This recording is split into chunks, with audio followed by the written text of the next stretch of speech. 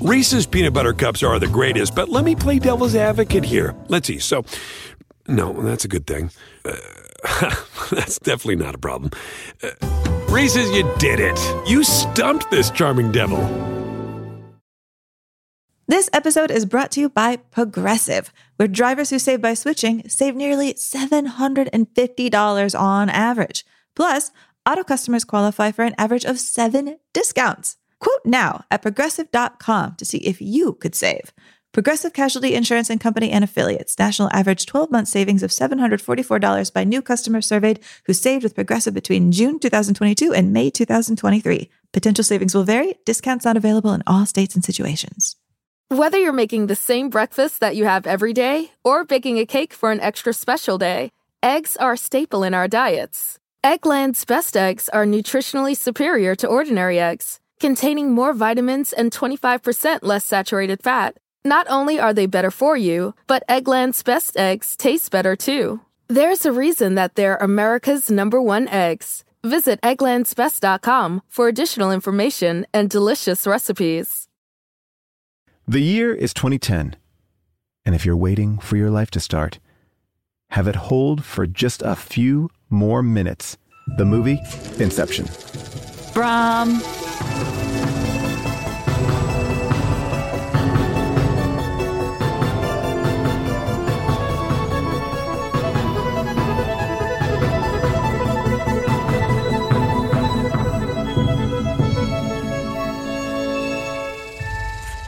everyone, and welcome to Unspooled. I'm Amy Nicholson. And I'm Paul Scheer, and this is the show where we are endeavoring to make a list of the 100 best movies ever made from around the world. We started off on the AFI Top 100 U.S. films, and we took that 100 list, we got it down to 40, and now we are going in our second season through different genres and exploring films that maybe deserve to be on the list, genres that are underrepresented. And right now we are exploring the summer blockbuster. Last week we talked about Bridesmaids, and it was really interesting to see the reaction to it. I will say that based on a lot of the conversation I saw on the Discord, which you can always join at discord.gg/Paul Scheer, under the Unspooled category, there's a lot of people who are like, I never really liked this movie. I liked Hangover a lot more. And then people rewatched it after we talked about it, and then kind of appreciated it a little bit more. I think there was a stink on this movie to some people that it was, or people remember it like a female Hangover, which is such a terrible way. There's nothing similar about those movies besides their ensemble comedies. But it was interesting to see, because I thought for sure Hangover might be the movie that people might be like, oh, wow, I'm looking at it in a different way. And Bridesmaids was the one that's a little bit more beloved. And I feel like people really came to appreciate Bridesmaids a little bit more. I don't know what you found so far. I mean, if there is a common thing I found, it's that the very scenes that it appears that Judd Apatow and Paul Feig forced the film to add, basically all of the shitting in the sink, etc., in order to sell tickets to the movie, have become the main thing people remember from the movie. And in rewatching it, they're so glad that that wasn't exactly the movie. Somehow those scenes that they added maybe help sell tickets, but I think in the grand sweep of history, have erased the original idea of what that movie was from people's heads. That's what happened to me, for sure. And then I was like, oh, right, this is a really powerfully emotionally driven comedy. And it is not the movie where a bunch of girls shit in the sink. That happens, but that is not the sum total of what this movie is. This movie is so much, much more. And I'm glad to remember that it is. Absolutely. And now, Amy, I do, there's so much to talk about, but I think that we just have to just briefly address the death of two very big, influential film and television actors. You could probably speak more to Jean-Paul Belmondo, who passed away, the actor from Breathless. He was 88 this week. Do you have any connection to him besides being just a staple of French cinema? Well, the nearest connection I had is about 11 years ago, the LA Film Critics gave Belmondo a Lifetime Achievement Award, and he agreed to fly to LA from France. And just seeing that man in the center of, a banquet hall. I've never seen a group of critics lose their minds with such just complete giddiness. My boyfriend at the time, I think that is the greatest thing I've ever done for him, is I took him to meet Jean-Paul Belmondo. He almost died of bliss. And, that he came and let us vet him for an evening was really lovely. And I think we should definitely do a Belmondo film. I mean, there's a world of Belmondo to appreciate. Yeah, and I also want to just shout out, Michael K. Williams, who probably is most known from his roles in The Wire and Boardwalk Empire. And he was just recently on Lovecraft County. But just a phenomenal actor who I actually had a chance to work with twice, and was just one of those like very rare performers who, in my time, he was a person who I felt like I was always excited to see what he did, and he seemed incredibly versatile, and he was always showing up in interesting roles, and I think fought very hard to not just be Omar Little, which was such a iconic role, and show off different sides of his personality. He was incredibly funny. He was on Human Giant. And there's a great thing that Rosario Dawson posted this week. You can go back to her Instagram page and watch it, where he actually acts with 4 versions of himself, talking about what it is like to be a black actor working. And when you are a black actor who looks the way that he looks, the roles that he can get. And it's 4 versions of him. There's Omar talking to Michael K. Williams, talking to, Michael K. Williams kind of in loungewear, like getting out of bed. I think it's actually a really beautifully done piece, just about how you can be typecast and how, there's something to be thankful for that, but there's also something to be it's hard to work against. And he's somebody who I always felt did something very interesting. And, whether he popped up in things like Inherent Vice or Django or, RoboCop, always was excited to see him. Yeah, I mean, there's a critic who writes for The New Yorker, Doreen St. Felix, who's just absolutely brilliant. I think one of the brilliant writers of today. And she compared the loss of him to the loss of losing somebody like a Philip Seymour Hoffman, a loss that I think there's still an empty place in movies for Philip Seymour Hoffman and Heath Ledger, and she ascends him to those ranks. And I think that's true, but I think there's more films from him we didn't get. I feel even more that we didn't get to make enough use of him as he's here. And so I think the loss hits doubly hard. Absolutely. Well, let's go deeper. We're in this time of reflection, and I think, it's time for us to spool it. The year is 2010. The financial crisis continues in the States with high unemployment and an unprecedented number of housing foreclosures. SpaceX successfully launches its Dragon capsule, the first privately created spacecraft to return to low Earth orbit, putting the company closer to its goal of creating commercially viable space travel. Apple releases the iPad, taking touchscreen technology to new heights. Instagram launches and gains 1 million users in just 2 months, and over 90,000 internal reports regarding the U.S. involvement in the war in Afghanistan, and over 250,000 diplomatic cables are published to WikiLeaks. It's a big year, and the popular movies are movies that we've never talked about on the show, and maybe movies that we never will. Toy Story 3, Alice in Wonderland, I'm talking about the Johnny Depp version, Harry Potter and the Deathly Hallows, Part 1, and today's film, Inception. Amy, who's in it? Who made it? Can you explain it? That was one of our challenges on an early episode of Screen Test. Do you remember? Yes, I do. Well, let me give it a shot.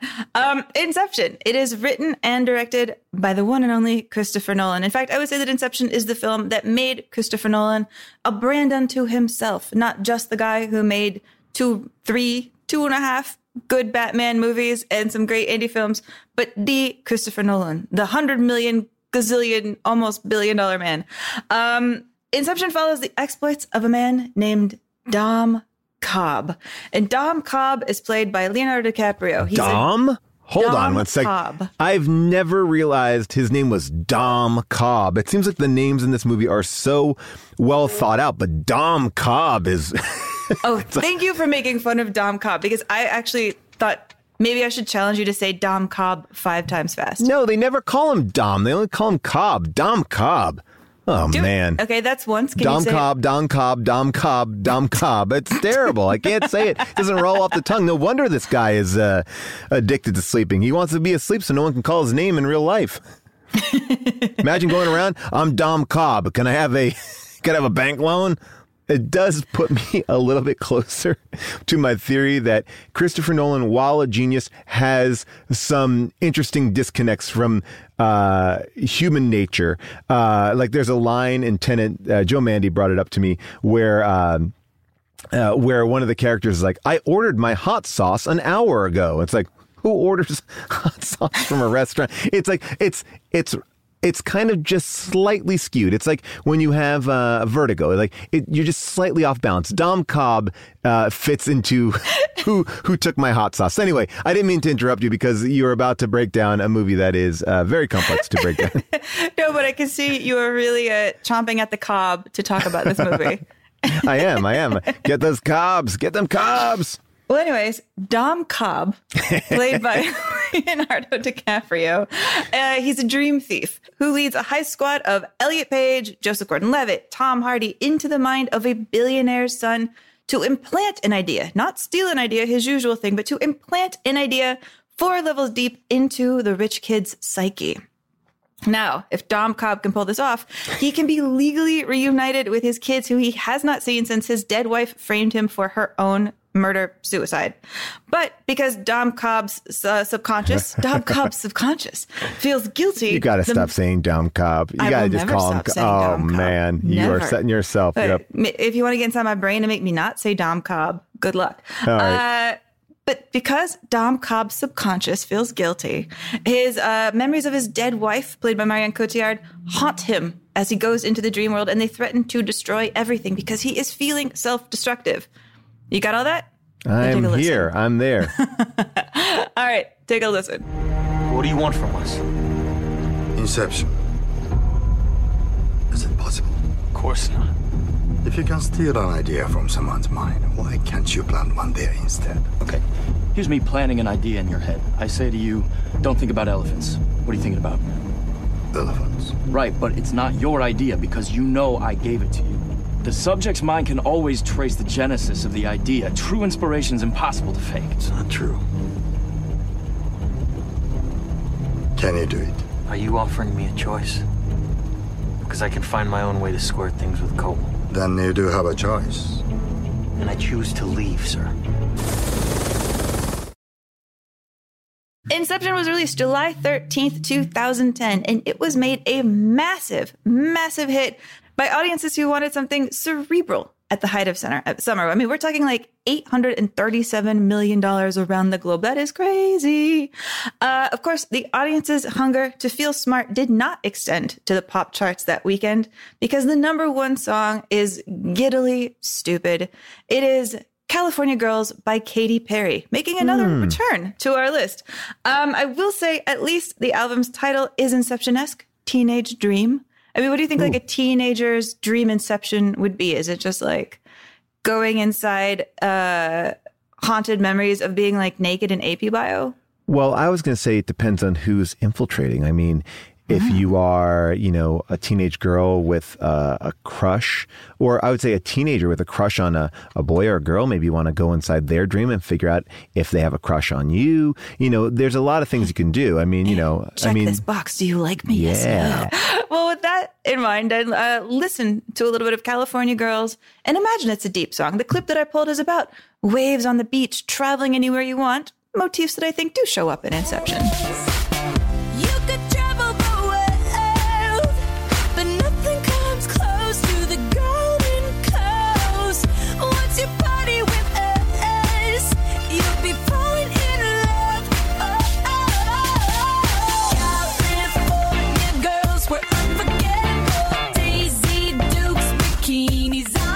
What an interesting song, because I think what we're talking about with this film is a blending of something very, very complicated in a package that is incredibly familiar.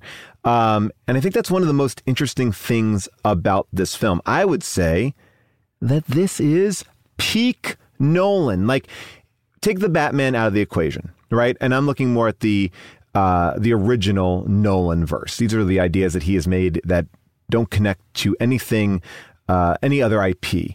And this seems to be the sweetest spot that he has. It has a heist caper at the center. The casting is phenomenal. The ideas are big but comprehensible. And I think it does. It's one of those movies that is complex yet dumb enough to make you feel smart for having watched it, but not dumb for not understanding it, if that makes sense. Like, there are certain things in this movie that are vague. There are certain things in this movie that don't make full sense. But I feel like if we look at the spectrum of Nolan, and let's maybe just put Tenet here at the end, I think Tenet represents kind of the most Nolan that you can get, where it's like everything is almost too complex. Everything is folded on top of each other. And while the ideas are good, it almost feels like you're trying to just pull your shoe out of like a quicksand. It's like I'm in it, but I'm not enjoying this. Where this is a little bit more like whitewater rafting. It's thrilling, it's fun, but you can manage it. Does that make sense? Well, it does. It does. And I think it's easier to see Inception now through Nolan's touchstones, now that we see that he's continued to chew on so many of the same ideas that he has in here. Like, when you think of a Nolan film right now, like, I would say his signature is being a guy who thinks about time, right? Yes. Like, that this is a movie about like nesting time where things take place at different times. That's an idea he chews on again in Interstellar. It's an idea that's like the whole framework of Dunkirk.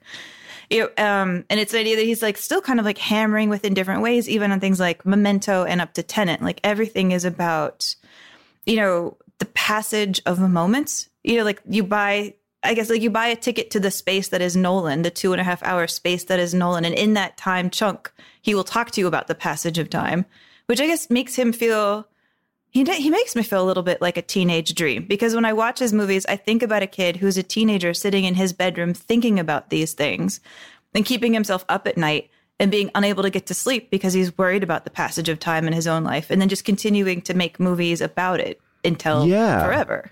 No, and I think what we're getting in a weird way is a Nolan that does one for him, which is an obsession of time and space and love and loss and regret. Because I think you can say that is Interstellar, that is Tenet, that is Inception, that is Memento. And then between these, you have, like The Prestige, which is not obsessed with time, but does deal with a lot of different themes. And the Batman trilogy, I think, deals with like how long, the famous kind of phrase, which I'll muck up, but like, how long can you be the hero until you become the villain? That like that idea of, when is your time up? But I do think it seems like every other movie goes back to a different exploration of this idea of like, how much time, what have we done? And how are we using it in a way? And how can we manipulate time to give us something that we don't have? Yeah, no, exactly. Like, there's this book on Nolan that my mother gave me for Christmas this year. Oh, wow. Yeah. And when I was reading it, like, it was talking about how Nolan was in college. He was going to a school that was like pricier than like his family history had been, so he was very money conscious while he was there, that he was around a bunch of rich kids. And he was also a night owl. And that there was a thing that happened at his school where like they had breakfast every day at 9:00 and you had to pay for breakfast ahead of time. It was like that kind of school where like you're in the dorms, you have to pay for breakfast. It was like a meal that he had already paid for without having any say in the matter. So because he was so money conscious, he would stay up until the middle of the night and then basically just keep staying up until breakfast so that he would eat his breakfast because he had already paid for it. Like, it was like a point of pride. You won't take my breakfast away from me. Oh, wow. And then he would go back to sleep and have really weird dreams because his sleeping schedule was so insane. And so he was this guy who kind of, I think, they talk about him pitching Inception to Warner Brothers like in 2002, but it's an idea that had been with him since like the, I don't know, late 80s, early 90s when he was a teenager, because it was something he just kept thinking about. He was practicing lucid dreaming even when he was in college, because he was like only half asleep even when he was asleep, because he really needed to get like free. What do you eat for breakfast in England? Like beans and toast. So he was like getting his free beans and toast, and then like having lucid dreams about beans and toast and being, what I appreciate about that. Yeah, because he's gassy. And because like what I appreciate about an anecdote like that is because it speaks to the idea that like in your boredom and most bizarre depressive states is where creativity can come. I want to just maybe tackle something about Nolan right at the top. And I think it's a larger conversation. And, a lot of people have gone back to the conversation that you and I have had about Spielberg. You brought up this idea, like, if you got rid of Spielberg, would there be, this influx of these bigger movies? And I know that I kind of just moved off that topic very quickly when we were talking about it, because I think it is such a massive topic. And I would love to actually maybe even do a special episode where we kind of break into a world without Spielberg. But what I think about Nolan sometimes in the same way is I think conversations around Nolan can be incredibly reductive. That, he does things for the sake of being confusing, or, there's like a whole Reddit, and not that Reddit is like the end all be all of social commentary, but like, why is Christopher Nolan a bad director? Like what, I think that what I really like about Christopher Nolan, and I think as this conversation goes on, I love a director like Christopher Nolan. I think there's a very close parallel you can make to Stanley Kubrick in the sense that he makes incredibly original films that he wants to make with seemingly very limited interference from the studio. And I think movies on this scale with that kind of freedom is incredibly rare, because these are big, heady movies. And whether or not you love the outcome of all of them, I'm just thrilled that he is making these movies. And I think his kind of perfect nature is, and maybe I'm wrong on this, but I will say is I think he's part Kubrick and I think he's part Spielberg, because all of his movies do capture something that is intensely personal and reflective, but also have these elements that are pure blockbuster, that are trailer worthy, that are exciting and embracing spectacle and big budget. Like, would you agree with that? Well, yeah. I mean, there's a lot in there that I'm like wrestling with, because you're right. Like on paper, Nolan is exactly the kind of director that I always want to champion. Somebody who breaks through like being trapped in franchises, somebody who's like full of original ideas, somebody who really sticks up for like the theatrical experience, even when I kind of wanted to kill him for that as he was trying to release Tenet in the summer. Right. But then what did I do? I rented out a theater and I saw Tenet alone with my boyfriend and like 9 boxes of Twizzlers. Like, fine. Amazing. I actually treasure that memory now. Thank you. And I'm so happy you had Twizzlers instead of Red Vines. Always. We will always have this. I appreciate this in our relationship. That. But I have bristled towards Nolan. I bristled against him a lot. And today, as I was getting ready for this episode, I was trying to wrestle with that idea. Like, why do I have this knee-jerk, like, Nolan experience towards his films? Because I don't even know how deeply I mean it when I think about it. Like, Inception is a movie that I saw twice opening week. Like, I saw it as a critic, and then I immediately bought like IMAX tickets, and I went to see it that weekend with friends. And yet I find myself imagining that I'm very like allergic to him in the same way that I get allergic to like certain Kubrick films, Ridley Scott films, like Denis Villeneuve films, that they have the same kind of quality to them that drives me a little bit nuts. They have the same kind of cults around them that drive me nuts, and it makes me be knee jerk. But I want to try to, when I rewatched this film, I was like thinking consciously, don't be knee jerk about like these inhumanist filmmakers. I mean, they're like kind of inhumanist filmmakers to me, like people who make movies about people, but they don't really feel like they're about people. They feel like they're about ideas more than people. Well, and but what I'm getting to is like, if this is who they are and these are the type of films they make, how can I get to a place where I respect them without just only knee-jerk being like, oh, they're not that great. Can we get over this? Like, how can I find what's in them that I like? Like, I've seen Dune, the new Denis Villeneuve Oh, film. wow. It's fantastic. And I tried to watch it with that same framework. Like, I will watch a film where people don't speak like human beings, and I will embrace it for that and get into the rhythm of that. You know, I feel like these are films where the things that I treasure are not in them, so I have to figure out what else in them I can like. Well, there's something very interesting. And again, I'm going to refer to this as being like the peak Nolan. And I know many people might say like, oh, Dunkirk is the best Nolan film, or maybe the second of the Batman trilogy is the best Nolan film. But this is a film that seems intensely personal, and I feel incredibly connected to the characters here. I think Dunkirk has an interesting engine to it. And again, I don't want to like spend a lot of time breaking down other Nolan work because I am not incredibly familiar with it. I'd have to really refresh myself. But I would say that Dunkirk is built under this idea of war, and I think war can create an immediacy and an emotional connection to characters because you're in this moment with them, right? You're in this like heightened state. And I do think that the characters in this film probably do the best he's done with getting to the human emotion, which I was joking about in the beginning, Dom Cobb and my hot sauce. I feel like you're right. Like somebody who is this visual, someone who has this big ideas, they don't always seem fully connected to their emotional selves. Like they're more connected to ideas about what we think about, like where our head is at, but not where our heart is at, if that makes sense. Even though this movie is about heart, and Dom Cobb definitely is heartbroken. I would say Matthew McConaughey's performance in Interstellar has that kind of similar vibe. But this is I think a lot of the characters here pop. Whereas in other films, it's focused maybe on one or two characters. There's like a big ensemble where I think all the characters really work.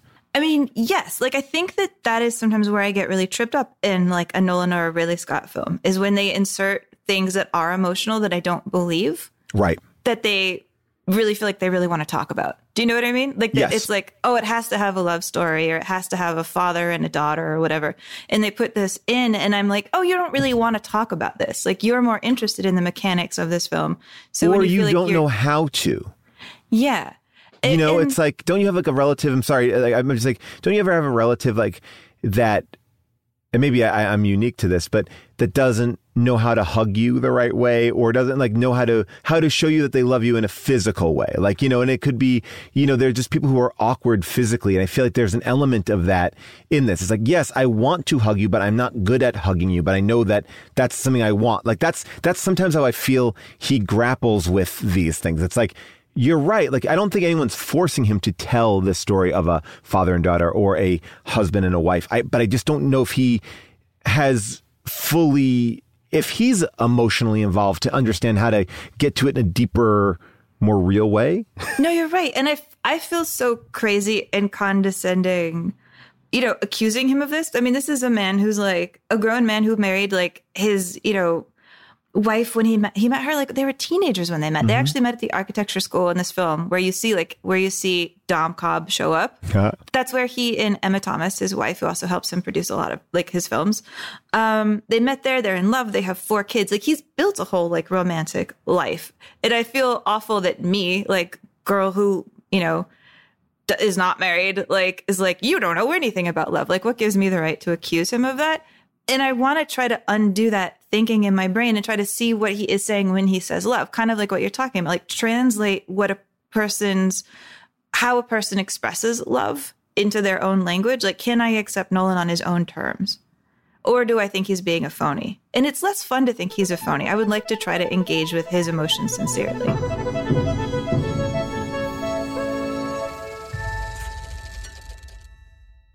Whether you're making the same breakfast that you have every day or baking a cake for an extra special day, eggs are a staple in our diets. Eggland's best eggs are nutritionally superior to ordinary eggs, containing more vitamins and 25% less saturated fat. Not only are they better for you, but Eggland's best eggs taste better too. There's a reason that they're America's #1 eggs. Visit egglandsbest.com for additional information and delicious recipes. The legends are true. Overwhelming power! The sauce of destiny. Yes! The most legendary sauce has arrived as McDonald's transforms into the anime world of WickDonald's. The greatest flavors unite in all new savory chili McDonald's sauce to make your 10-piece Wick Nuggets, fries, and Sprite ultra-powerful. Unlock manga comics with every meal and sit down for a new anime short every week only at WickDonald's. Ba-da-ba-ba-ba, go! At participating McDonald's for a limited time while supplies last. Well, let me say this. I've never been a fan of Inception. I understood why this movie was received the way it was, but when I saw it in the theater, I was like, "Whoa, that's really cool." And that was it. Like I appreciated it, but I was not like, "This is amazing." I was like, "I got it," but I didn't like get it. And the conversation around this movie is incredibly positive. It's a huge blockbuster. It's an adult film. And I will say that in rewatching it, and last night was the first time I'd rewatched it since I saw it in the theater. I may have seen clips here and there. I had a completely different reaction to it. I was truly blown away, and I leaned in, and I don't know if it's one of those things that we've talked about on the show in the past where I wasn't ready for this film when I saw it the first time. Obviously, America was, because it was a huge, huge hit. I mean, it also has giant stars in it, and I think you could walk out thinking it's cool. But this movie, I think, aged incredibly well. No, I absolutely agree. I feel like 11 summers later, it means even more to me that this film is like an original idea. It means more in just 11 years, like the passage of time. Oh, time. It's like passing by and changing things. But it does matter to me. And I think part of the issue that, I had with this film, it's interesting. This film went through kind of like a critical wave reception where like the first wave of reviews of Inception, Warner Brothers did that thing where most of the people they invited to see it at first were like internet bloggers who like gave it 100% fresh. So it opened with 100% fresh. And then the print people moved in, New York Times, etc. And they all downgraded the film. And the film has steadily gone lower and lower in people's imagination. Like I think for a while, the top critic rating of it was like in the 70s. Because there are elements about it that I think drive people nuts, because there are elements about the conversation around this film that I think make it hard to see the film itself. That this is a film that I think comes in saying like, are you smart enough to handle me? And you get kind of irritated. Like I find myself irritated by films where like everything is named after like something from Greek literature, where I'm like, how much do you want me to like look up and research? Like, can't you just put your brains that you have in the film in the film? Do you have to have like end notes to the movie for me to go look up and like realize everything that you're talking about? And like, I mean, like the rival company is named after some philosopher who like believed in the oneness of the universe. And it's like, do I have to look that up, or can you just talk about it in the movie? Like, does everything have to be an illusion? And the word that I kept coming back to is I like films that are intelligent, but sometimes I don't think I like films that are clever, that are like, I am a clever film. And Nolan, or the talk around a Nolan film, I think pats itself on the back for being clever more than deep. Well, and I guess what I came to last night, and I want to look back when I rewatch his films and think about his films like this.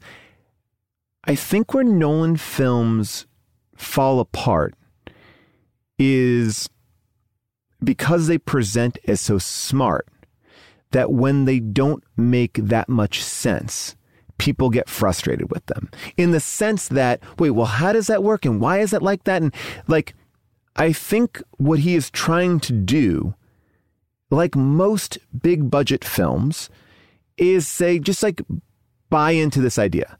Buy into it. Just because I'm making a smart movie doesn't mean that I have to have, like, no one says, well, wait, how does the flux capacitor work? Like Doc Brown says, I fell off a toilet and this image came to me and it allows me to travel through time. No one goes, well, wait, but what is that? Like, it's a why. Yeah. You drew a why. Like, what we were talking about too with the backstory in Jurassic Park. It's like, hi, I'm a film strip. And this movie is being all exposition. Right. Really reverses the things we are complimenting about that. But it seems like it's doing it so deliberately. Is there a point where you have to accept that I want to be an exposition film? Well, but I also feel like this movie is a heist film. Pure and simple. This is Ocean's 11. This is But the Vegas casino is the human mind, and they need to set and they need to set down. I should say instead, brown. And they have to set down some ground rules so you understand exactly what's going on, because certain things are going to come into place. So where you might hear in Ocean's 11, okay, we have to go in here, and then the money drop is at 8. Like, those are all things that we understand in our real world. Like, okay, that's when the shift manager gets off. That's what goes on here. He's delving into something a little bit deeper, but I believe at the end of the day, who cares about the heist? Like, the premise is, what if you could go into someone's mind and steal their ideas or implant them with an idea? And then we have to buy into that. We can't like overly question it. The logic is there enough. And then we have to enjoy the ride. And I think where people have this reaction to Nolan is, well, it doesn't make enough sense. Like, clearly, and then there's an irritation there, and there's a rubbing the wrong way, because ultimately, if you watch this movie, it makes sense.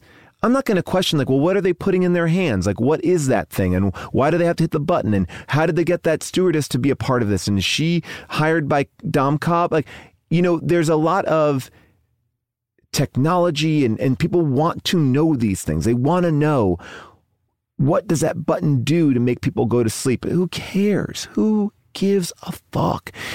Because truthfully, that's not what the movie is about. The movie isn't about the technology. The movie is about this really cool idea, and let's just get into it. And then we have the rules and the parameters, all which you say that they're exposition, but it's all exposition that comes into play in the heist. Without knowing that, it's sort of like, you know, in Ghostbusters, when they have the first battle with Slimer, you know, Harold Ramis stops him and goes, oh, just so you guys know, we can never cross the streams. Well, why? Well, if we cross the streams, it's bad. You know, okay, well, like, you know, like, we'll stop all life on Earth, bad.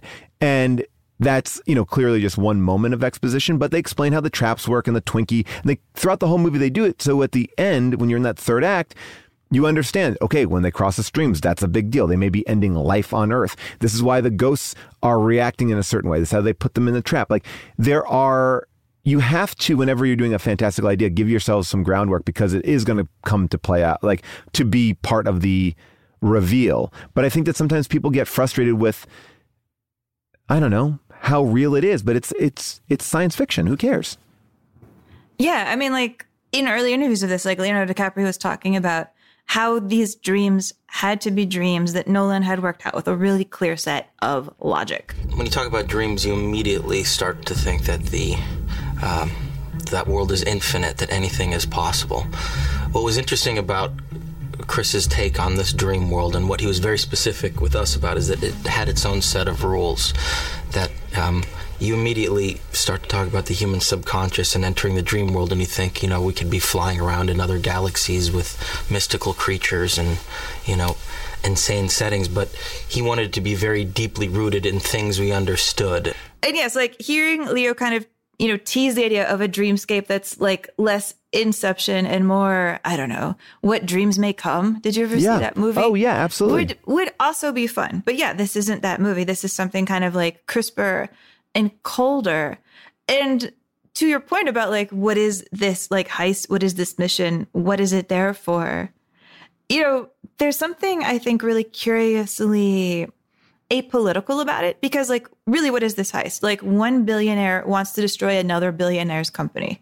Like, Saito wants to destroy Cillian Murphy's dad's energy company. Well, he wants to make, in a way, it's kind of a heroic thing that they're doing. Like, they're stopping someone from becoming a monopoly. That's like Pepsi paid me to stop Coca-Cola from being a monopoly. Like, do you care? Of course. Like, yeah, I mean, do you it's care what yes. side you're on?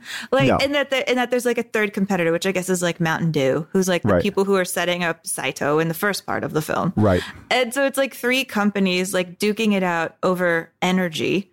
I don't know if they're like oil companies or coal companies. It doesn't really matter.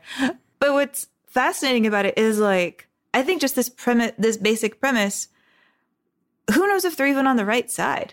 Like, Saito could be a terrible person. Saito's company could be like slashing down the Amazon. We have no idea.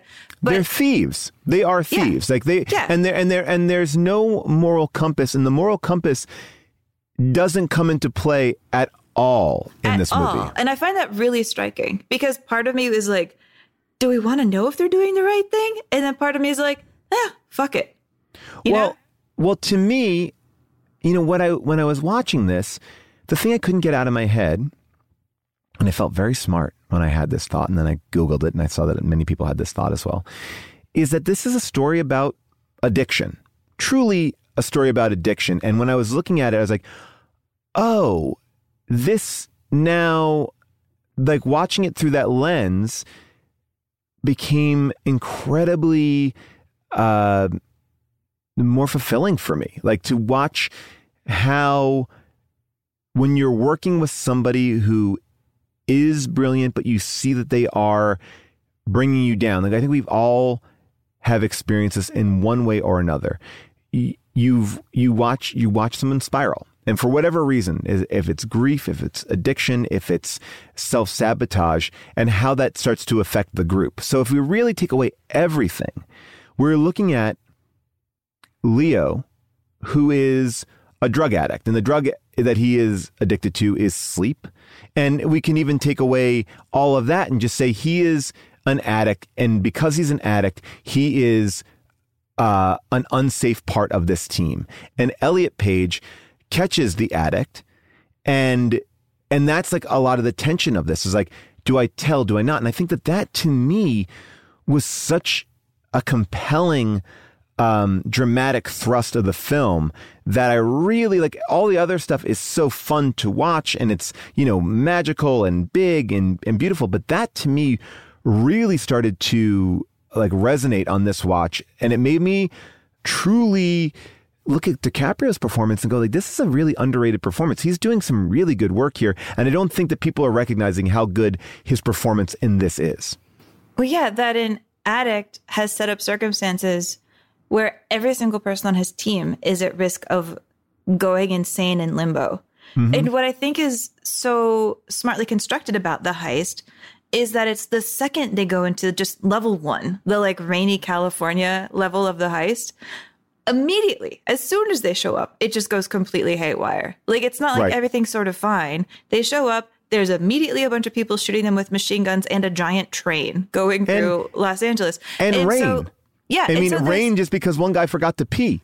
Yeah. And so there's no build up to the disaster. The heist from the first second becomes about the fact that Leonardo DiCaprio has put them in a position of a disaster.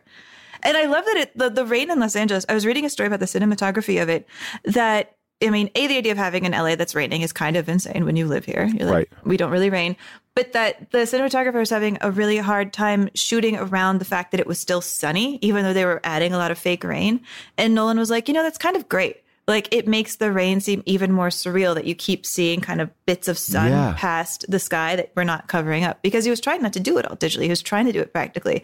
And in doing that, you make it even weirder. Yeah, it becomes this. I mean, every section of this film is unique. Like, what is this base station, this Arctic base station that they go to? Like, they all have dreamlike elements. They're existing in our world, but they are the way that we all dream. It actually made me think, like, I don't know if I remember my dreams as much lately, and the power of having that and existing and just, I think I've been getting bad sleep lately, which is rare for me. Like, I can go to sleep very easily. You're not getting that Kim Kardashian 9.5 hours? Oh my God, I wish I was. And it's this idea of like really getting lost in those things that feel real. Like they explain all of this in the film. Like, a dream feels real until you wake up and realize it wasn't. So I love that, like, that they were able to follow it. But like that base station in the Arctic, like, what is that? Who knows? That's nothing. But yet, if you saw that in a dream, it you would try to explain it. Yeah, there was like this fort, and it was in the snow.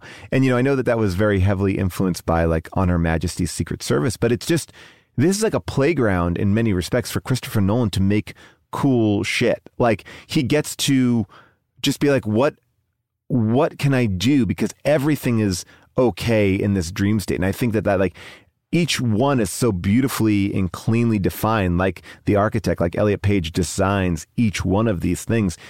and they're so different, and you need them to be so different because we're going between reality, 3 levels of dream, and then limbo. And limbo is a whole kind of cluster of ideas and images and stuff like that. So it's visually, it's incredibly stunning and a great way to dictate like where you are and what's going on. Well, you know what it is? I mean, because it's color coded, right? Mm-hmm. You're like, okay, we're white, we're in this level. We're more gray, we're in this level. Mm-hmm. We're more amber hotel color, we're in this level. And you need that immediate distinction when it starts like kind of cutting closer and closer to the climax, when you're kind of jumping back and forth between all the levels at once.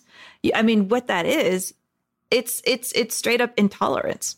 Inception is like 2010 intolerance. Well, you know what, Intolerance, like we saw for people who haven't seen Intolerance, we did an episode on it back in the day. It's like a 1916 film by D.W. Griffith that's about 4 different timelines. They never intersect. They're all very separate in time, but at the end they're building towards like a similar climax at the same time, and you can tell that you're cutting for it back and forth between like, you know, 1916 urban life and Babylonia and Jerusalem and like the French Revolution because of the color coding. And it's like these 2 films, I think, exist really interestingly in tandem that, you know, 100 or I guess 94 years later, this is the modern day version of it. Can I throw one more in there? Yeah. I would throw in Star Wars. And really? Yeah. And because Star Wars, the third act of every Star Wars film is competing, like almost 4 sequences always competing. Like, all right, so here it's the Death Star trench battle, and you're in the TIE fighter. You're also, you know, you're basically cutting back and forth between a bunch of different things. I think, like, you know, whether it's Return of the Jedi, like they're on the planet, they're in the sky, like you're following all these stories. And I feel like Lucas is somebody who I could see being influenced by this style of film, like has these crosscuts and the way that they just keep on bounding back and forth between multiple storylines that are going towards an end result. I don't think it is as, well, I'm not going to say, I think it's a similar technique of 4 plot lines all merging. You know, you look at even a Phantom Menace that has it in there too. It's like you have the battle with Qui-Gon and Obi-Wan. You have the Jake Lloyd story with him going up into space. You also have another, I'm forgetting always like the other thing, but there's always like these mixed things that are all racing towards a conclusion. And I think that if you look at like Lucas and Nolan and D.W. Griffith, I think that they all are people who appreciate film. And I think that Lucas obviously is someone who is as studied and versed in film, and also kind of oddly emotionally disconnected as well as Nolan at certain points. You know, we talked about that in American Graffiti episode about that. That I feel like it's really interesting how they build their endings. I don't know. That was, especially in this, I don't know why I thought about Star Wars a lot when I was watching this. It just felt like that. And you know, in Japan, they subtitle what level of dream they are on when this is aired in Japan, so the audience wouldn't be confused at where they were at any given point. I mean, I like that we're talking about the craft of editing, because to me, that's one of the things that Inception really points out about the act of going to the movies. You know, that when you go to the movies, there's like a thing that always makes me giggle when you see it, where like 2 people are having a conversation, you know, right? And say they're like walking down the street and they're like, but how did your date with her really go? And then the next person says the next line, but somehow they're like suddenly in a different location, like they're making coffee, like, oh, the date was kind of great, blah, blah, blah, blah, blah. You know how like time skips in movies like that, where conversations take place over several locations for no reason? Mm-hmm. I mean, I giggle when I see that, because like, I guess that's, sorry. I mean, what's funny is our whole life of watching movies means we're used to watching stories that take place as though they are kind of in a dream state.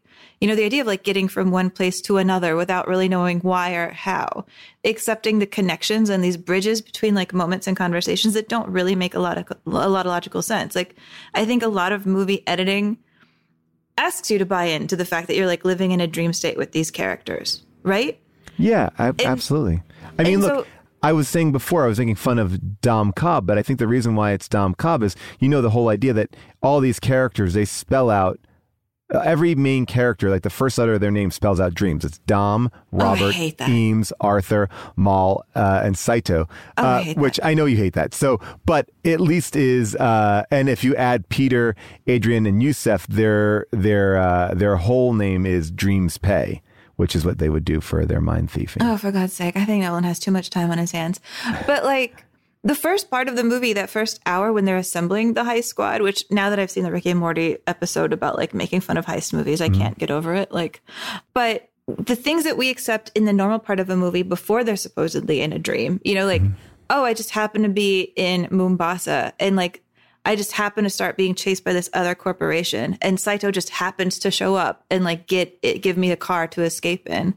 Those kind of things are very ordinary in most spy movies, but when you put them in a movie about dreaming, you suddenly become more aware of the fact that spy movies exist in a world where the logic makes only the kind of sense of logic of a dream.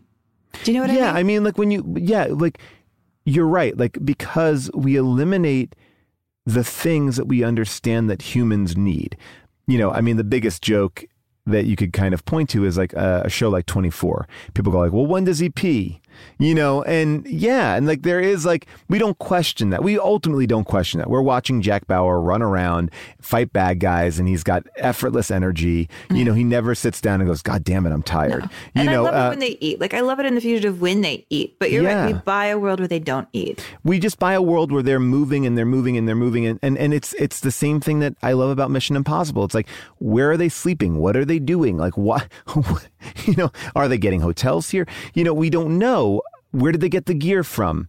But it's about forming a team. It's about forming a team. Like, and I keep on looking at this movie and saying this is an elevated answer to Ocean's 11, and I think Ocean's 11 is directed by Steven Soderbergh, the remake, obviously, and I think Steven Soderbergh, in a way, is not slumming, but he took a very simple premise and kind of elevated it in slickness and coolness. And then this takes that Ocean's 11, that kind of heist movie, or Heat or something like that, and just kind of elevates it one more time and says, well, now what if we put a sci-fi twist? So that, again, we don't question where they go to find these people or how they know, you know, how does, you know, George Clooney know where Casey Affleck is, or why is Casey Affleck in this, you know, tractor truck rally or whatever? Like, who cares? It's like, we're assembling a team. We want to just embrace that. And I think, but this movie gets a little bit more through the microscope of, well, is it real? Is it fake? Is it real? Is it fake? And it's like not the questions that we ask of anything else. And because the movie deals with dreams, then we get almost too caught up in it, and then we get frustrated with it again. Or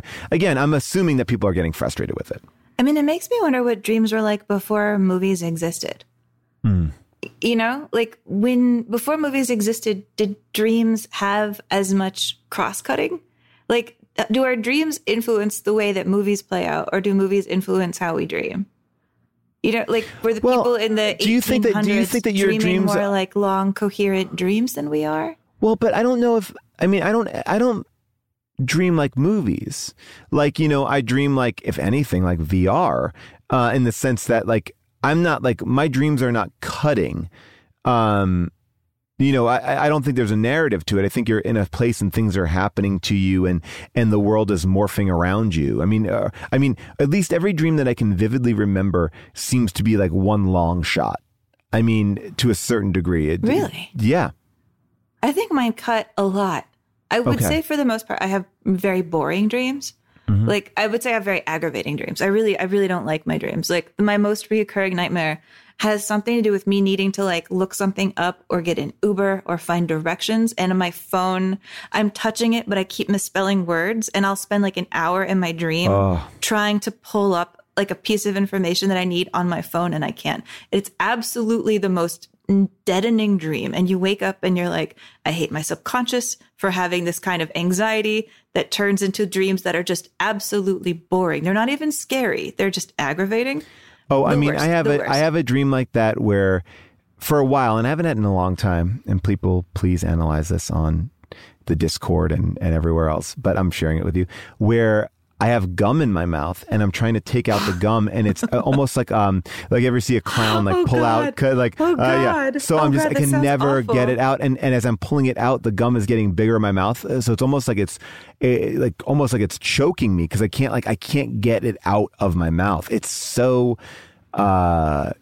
yeah, it's so kind of like frightening. And it's like, and I've had that dream a handful of times, and maybe I'm just chewing on a pillow. I don't know. But like, I think the other thing about this is, and this is kind of a good illustration of it, everyone's dreams are different, but there are certain things we can recognize in dreams, like about what a dreamlike state is. And I think this movie does a very good job of where what dreams may come, I think, is almost too fanciful. This is a little bit more basic in the way that I think it's like a skewed reality without it being a magical, wonderful reality. Yeah, it's real until it isn't. The way that, like, we have the scene right here where that's exactly what Leonardo DiCaprio is talking about with Elliot. You create the world of the dream. We bring the subject into that dream, and they fill it with their subconscious.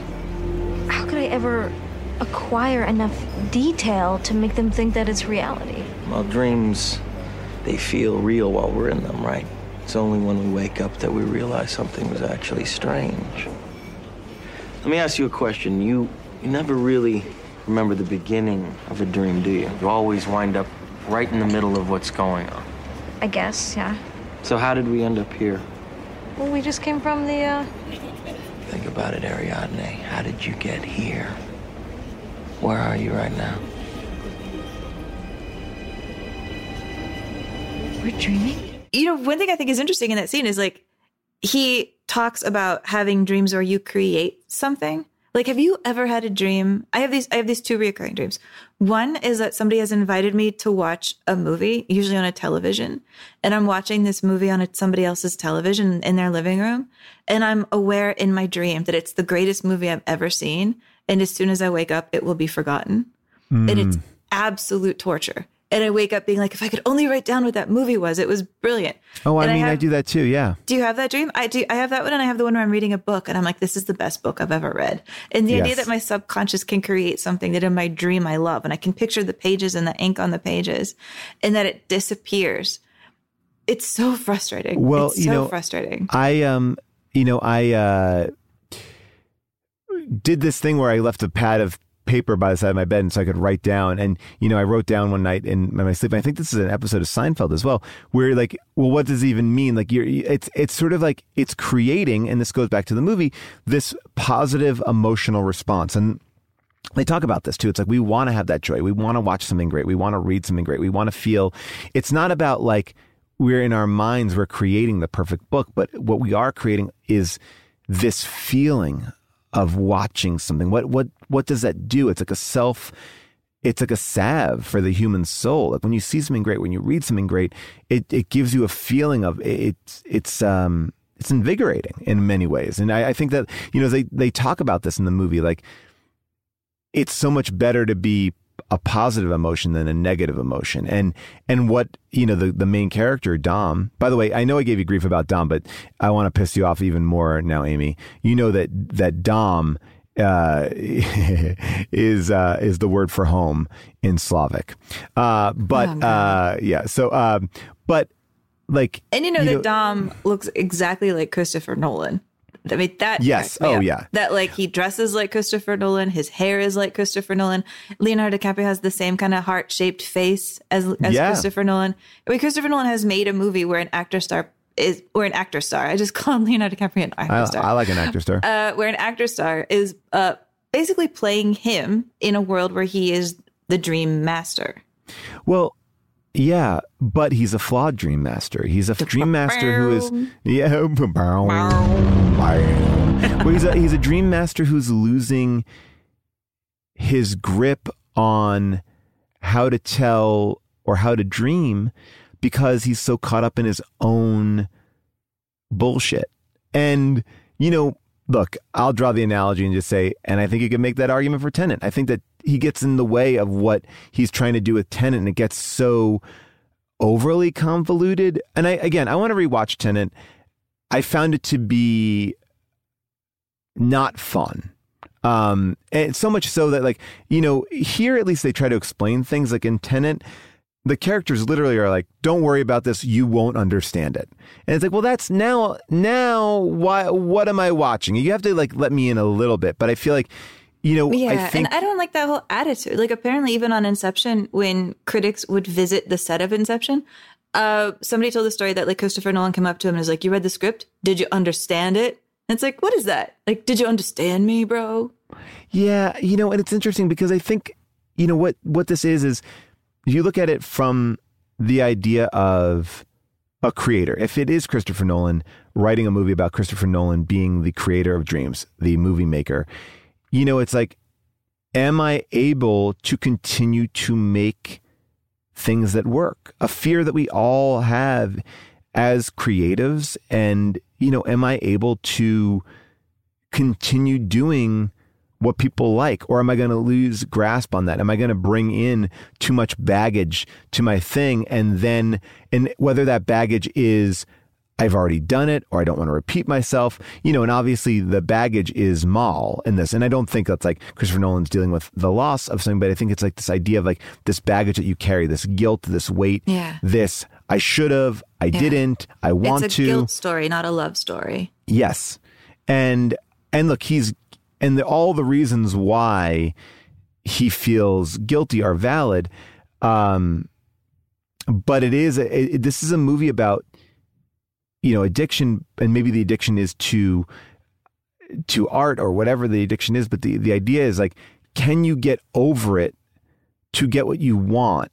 And I think what he wants, obviously the character of Dom wants to go home, wants to see his children again. And to get into the end of the movie, what I love about the end of the movie, I think people are obsessed about, is the top going to stop spinning? But I think what the end of the movie is saying to us is he's okay with the outcome because he doesn't go back to look at the totem. He goes forward. Right. It's about not looking at it anymore.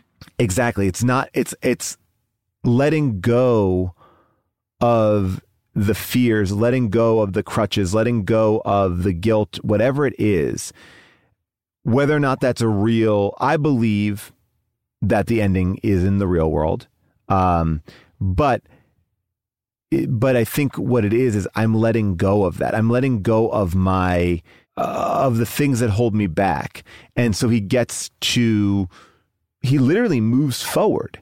And there's a lot of like, look, you want to break apart the ending. There's a lot of things online. Yes, the clothes are similar, but they're not the same. And the wedding ring, he wears the wedding ring in the dream state, but he doesn't wear the wedding ring in real life. And at the end of the movie, he's not wearing the wedding ring. There's a lot of like, you can get into all that, and that's a different podcast. But I do think like this movie is about moving forward. It's not about like recovering from addiction, but it's like letting go of your crutches, letting go of your guilt, letting go of the things that hold you back, to be present in the moment. Because that's really what he's doing. He's being present in the moment. And I think that that's a really interesting story. Yeah, he's being present in the moment without, for I think the only time in the film, needing anything from anybody. Needing anybody to do a thing, needing anybody to do what he needs them to do, directing the scene anymore. He's not directing anymore.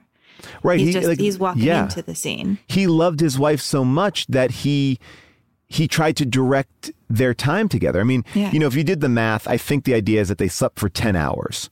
That's how long they slept. That would equate to 50 years based on the time that they lay out in the movie.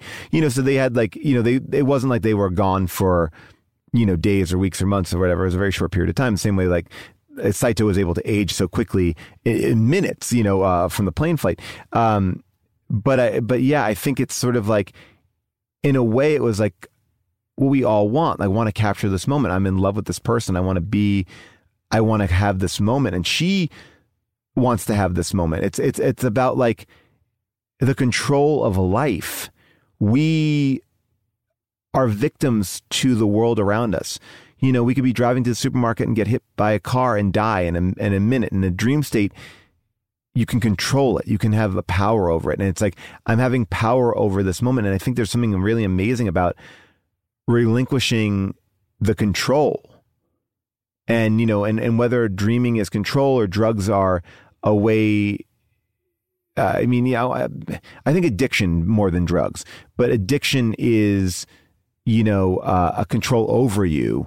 It's like this thing is an influence over you. And he's like letting go of that. Like, I'm now going to I'm going to be myself and I'm going to let the cards fall where they may, in a way. I hear that. I mean, like, where I have some disconnect is like on a cerebral level, I think it's an interesting story. I like an idea of a person being haunted by guilt and guilt self-destructing everything they're working for. Mm-hmm. You know, guilt like literally stabbing and shooting the people that he can't have get hurt in his dreams. Like the idea of I will destroy myself. I will destroy my own mission. I will destroy my own life, you know, because of my guilt. I really like that about Maul. But then there's parts of me where I'm like, okay, so in their love story, the idea that they were in this limbo together for 50 years, the truth is when I see those characters together, I can't imagine them having anything to talk about for 50 years. Do you know what I mean? Like, I don't feel like I buy their love story except for being told that they were in love. Like, you're told that they're in love. Marion Cotillard talks to him very emotionally. You know, I like that little speech she gives right here where she talks about the faceless corporations. The smallest idea, such as your world is not real. A simple little thought that changes everything. So certain of your world, of what's real, do you think he is? Or do you think he's as lost as I was? I know it's real, Mo. No creeping doubts. Not feeling persecuted, Dom. Chased around the globe by anonymous corporations and police forces. The way the projections persecute the dreamer. Admit it. You don't believe in one reality anymore. So choose. That feels sort of like a knowing reference to the idea that like being chased by 3 corporations is kind of a daffy setup. And do we take any of this seriously? But I don't buy them having any sort of actual love. Like, I don't feel the love connection. I'm just told of their love connection. When I was watching the scene, I was actually thinking about a movie that we love deeply on this show, Eternal Sunshine of the Spotless Mind, and how similar these are. You know, that in that movie, we are watching, you know, Jim Carrey's construction of Clementine, like not real Clementine, but his Clementine, like chasing each other through like their dreams and memories of their relationship, how you remember somebody a little bit differently. And as different as those 2 characters are in that movie, Clementine and Jim Carrey, I believe that they're drawn to each other. You're like, I care about them and I want them to be happy. And I don't feel that way at all here about Dom Cobb and his wife. I feel kind of nothing for them. I'm like, great. You know, you're an interesting plot point, but I wish I was affected emotionally. I think because I started to look at this movie in this way, I found a tremendous amount of emotion in this idea of letting go of trying to control your life. I think that, you know, this last year that we have been 2 years now, in this pandemic, and everyone has experienced it in different ways. You know, what it showed us was we have no control. We have no control over what is going to happen because there are forces larger than us that can totally knock us on our ass. And I think a lot of people were struck by that realization. I think we're seeing the after effects of that, whether it's like, I don't want to go back to work. I'm not fulfilled. We've seen marriages break up. We've seen people explore different careers. They have a chance to take a risk because they weren't employed. And whether that risk... We're seeing that the real life we'd all settled for actually wasn't that good. Like we're waking back up into a real world that we were like, oh, that sucked actually. Yeah. And there's so much noise in the world. And when we get a chance to like actually be what we want to be, it's a different thing than what society caters to. So there's a way of like going like, what if I took this off me, with this pressure off me? Like I have a very dear friend who, transitioned, actually 2 friends who transitioned during this period of time. And I think there was something about having this space to like lean into what their wants and desires truly were. And this idea that I think what's going on here is the same idea. Like, what if you took off all these things of how I'm supposed to be, how I'm not supposed to be, and like let go. Like our addiction is to societal norms. Like maybe that's, you know, like let's say that. And if you take that off, like what do you become? And you don't look back. You make a decision and you move forward, and you're going to bravely move forward in that direction. I'm putting too much on it. You're right. I don't think I don't think you walk out of this movie crying. Because you don't see him embrace his kids. And I think the movie ends on this like kind of, is it real? Is it not? I think that Nolan is not being as vague as people want it to be. I also think he's not spoon feeding you the answer, because like what would be the fun of the top going clunk, you know? But I do think I guess what I'm saying is like, we wrestle so much with the questions of, is it real? Is it not real? What about this? What about this? And what does that mean? What does that mean? And the truth is, I think the talking point is, what are the things that we do in our own lives that hold us back from being complete and not sabotaging ourselves or our team or our mission in life? I mean, I like what you're saying, because to me, you being able to put, you know, a 2020 interpretation on Inception, to me, that makes Inception a living film, because I think Inception gets talked about as a film with answers. You know, where you're like, I want to solve Inception. I want to look up what Proculus Global is and understand where Proculus comes from. But you're talking about it in a level of art. Like, where do I find meaning in this movie on its own, on terms that are personal to me? Right. And that's what I want from a film. And that's my favorite filmmakers do that. And I think if I could let go of the internet culture of right and correct and truth and the hack and the real meaning of that exists in the conversation around Inception, where you take it is interesting. Because what this film also has a lot in common with is Solaris. You know, a film that we also talked about here, a film that I think has so many openings to be chewed on in different ways and pulled apart and thought of. And I want it to feel like, I think there's something about a Nolan film that can feel so cold and impersonal, but when you make it personal, then I think it works.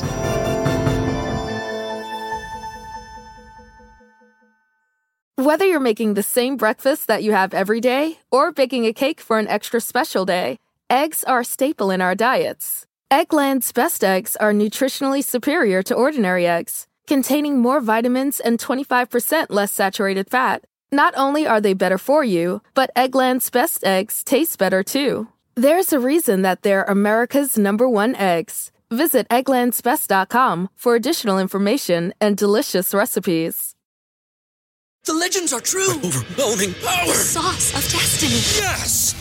The most legendary sauce has arrived as McDonald's transforms into the anime world of WickDonald's. The greatest flavors unite in all new savory chili WickDonald's sauce to make your 10-piece Wick Nuggets, fries, and Sprite ultra-powerful. Unlock manga comics with every meal and sit down for a new anime short every week only at WickDonald's. Ba-da-ba-ba-ba, go! At participating McDonald's for a limited time while supplies last. I mean, it's almost like I want to save Nolan from himself.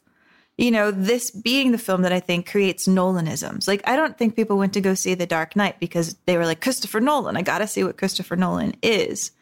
But then Christopher Nolan becomes a person that you really start to analyze. I mean, in a way, the power of being a director and the power of being an architect, you know, these two things that kind of exist in tandem here in this movie, the power of thinking of something and creating it, of like building a world, is that you get to come up with something and then make it actually real. Like a director gets to come up with an idea that's bothering him or fascinates him, and then hire and cast it, make the sets, like realize his vision.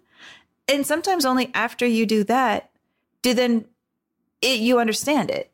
Like it's fascinating to like go and try to like read interviews with Christopher Nolan about his work, because what you kind of hear in those interviews, and really in almost any interview with a director, is someone like me is like, I watch your film and I think that you deep down think this about the world. And they're like, oh God, do I? Right. In this Christopher Nolan book, somebody points out to him that when they go to kind of the sleep drug den in Mombasa, they're like, all those beds that you have set up, all those carts, it looks exactly like your dorm in college. Did you do that on purpose? And then he's like, oh, did I do that on purpose?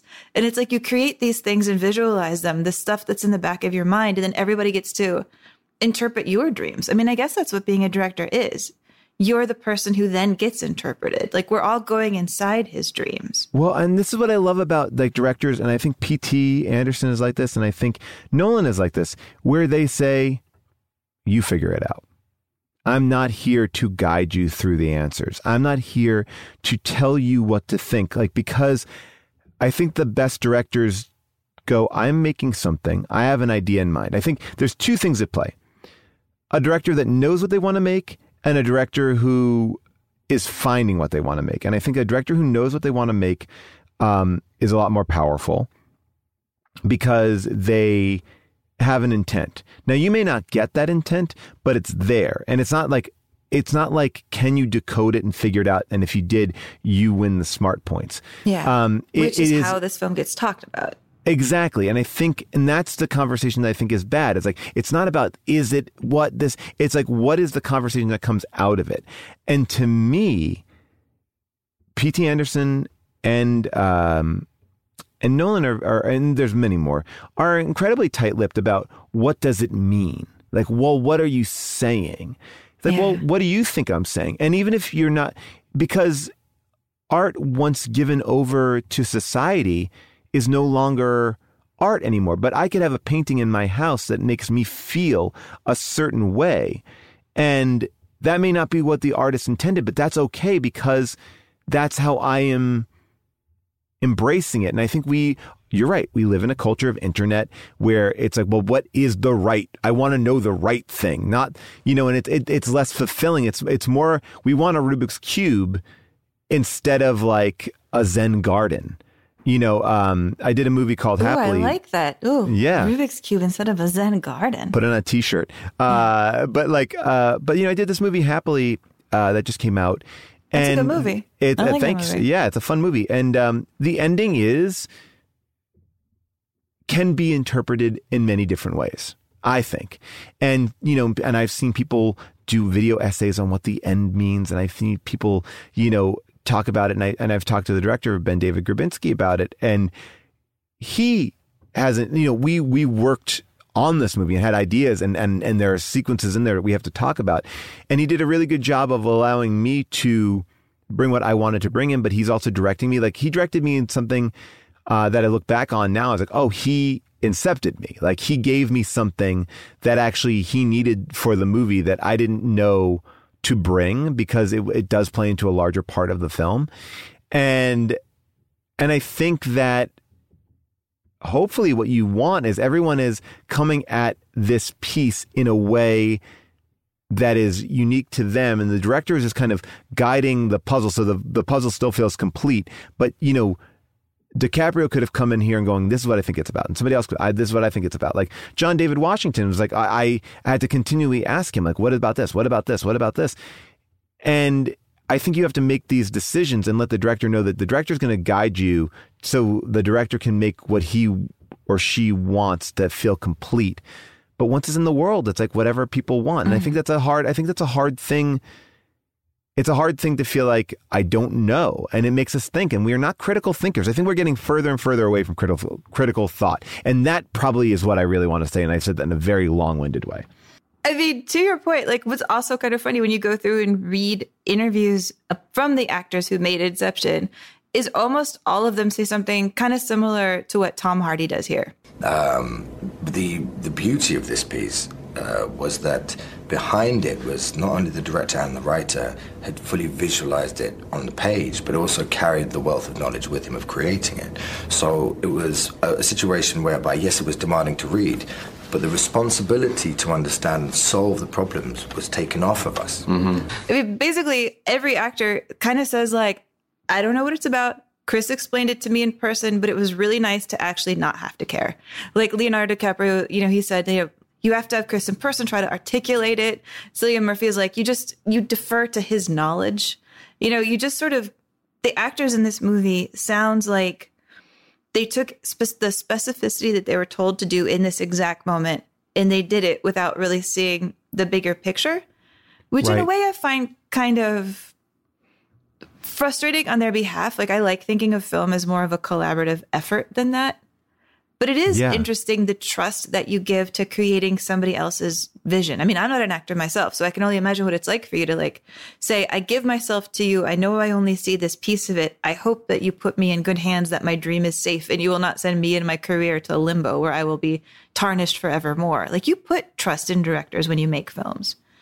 Well, I mean, when you sit down with somebody, you say to them, you know, if you're lucky enough to have that conversation, like, what do you need from me? And I think that can come in a few different ways. I think that can come in the way of saying, I'm a waiter in this scene. I actually heard this conversation. I'm going to steal the conversation I heard on Dead Eyes, Connor Ratliff's podcast.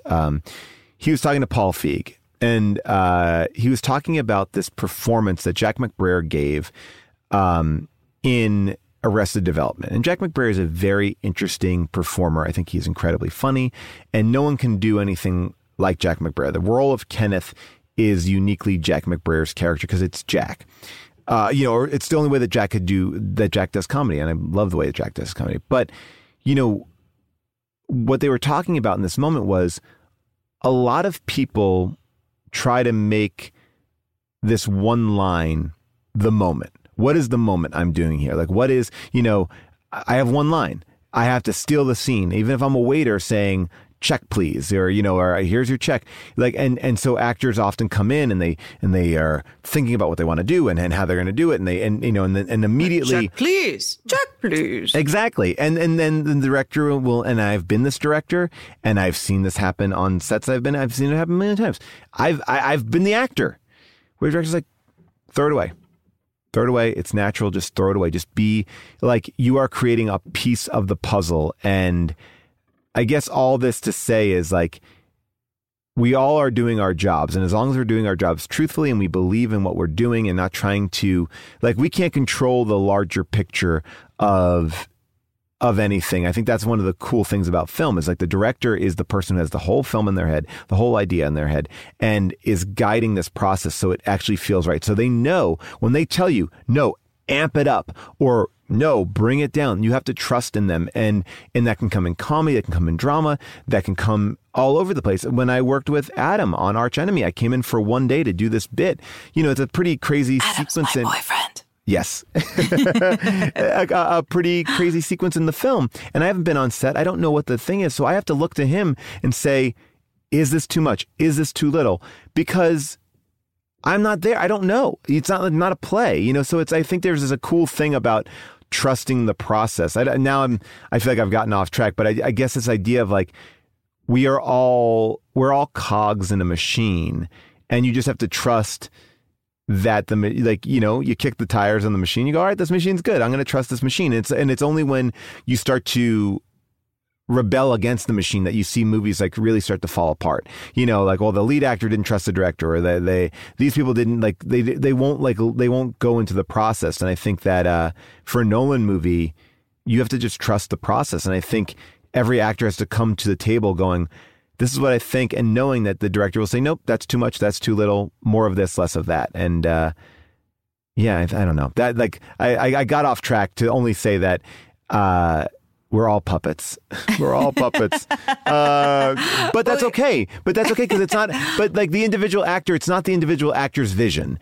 It's the director's vision. And you are helping fulfill that vision. But how you get there may be very different. Well, now you're talking about the movie that I was thinking about this entire time, which is my favorite movie, which is Synecdoche, New York. Oh, I love that movie. Because as I was watching Inception, I was like, Inception is just like cold Synecdoche, New York, you know, like, because these are also both films about, like, people who feel guilty, who are creating their own worlds, who are creating, like, nesting levels of a world. I mean, if people haven't seen Synecdoche, New York, congratulations. You have an open door to see one of the greatest movies ever. You're going to be really excited that you do. But it's about a director, not an architect, but a film director, another person who's in charge of creating what they do. Basically casting and recreating his life over and over again, and taking bits of it and getting further and further away from living his life in all of his attempts to make and recast his life. And I find that film to be one of the two best movies ever made. And so I'm trying to figure out why I love a Kaufman approach so much more than a Nolan approach.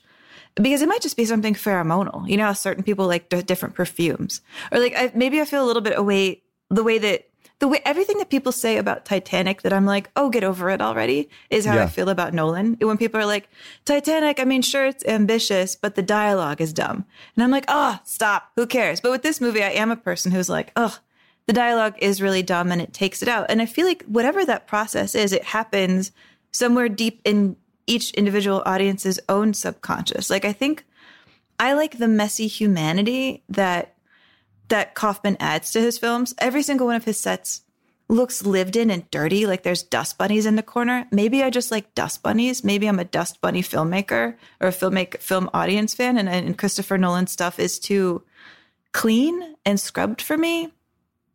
Too removed of like the idea that human beings live in his actual sets. But I guess here's what I'm thinking. Maybe this is, I'm trying to like articulate something that I'm having a hard time totally articulating. I think that there's a difference between the aesthetic of a director, and I agree that these are very clean, it's like solid lines, but also what an actor brings. An actor has a lived life, and where they may not have the experience of having their wife commit suicide in front of them, they can engage with a level of trauma or a level, they can find something within them to do, right? And it may not be the intent. Like the intent of the director is like, no, you've watched your wife die, but you're hiring an actor for what they bring to the table.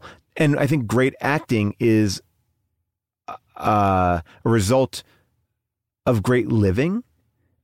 Because you have experienced certain things, and sometimes you've experienced those things because you've chosen to explore and find those things. Sometimes you have been forced into circumstances, but sometimes these amazing experiences. Like I was thinking about like Olivia Rodrigo and Gwen Stefani. They've made these amazing albums that are about breakups, right? And they are amazing singers, yes. But what happens is these life experiences make them bring something into the world that is completely unique to them, but also incredibly universal.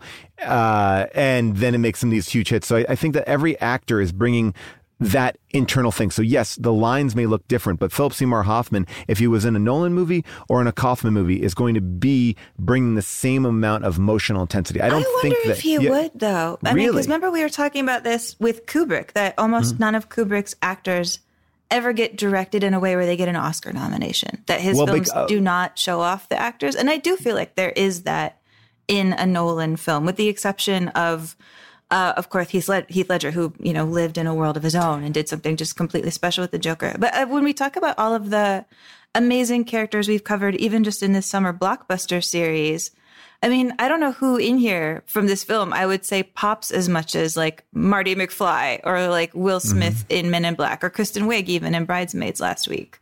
Or Zach Galifianakis in Hangover. Or Zach Galifianakis in Hangover. Yeah, I don't think that Nolan allows his actors here to pop as individuals. I mean, sometimes there's things where I'm just like, they do seem more referential. I mean, in the whole hotel sequence, he dresses up Elliot Page like Kim Novak in Vertigo.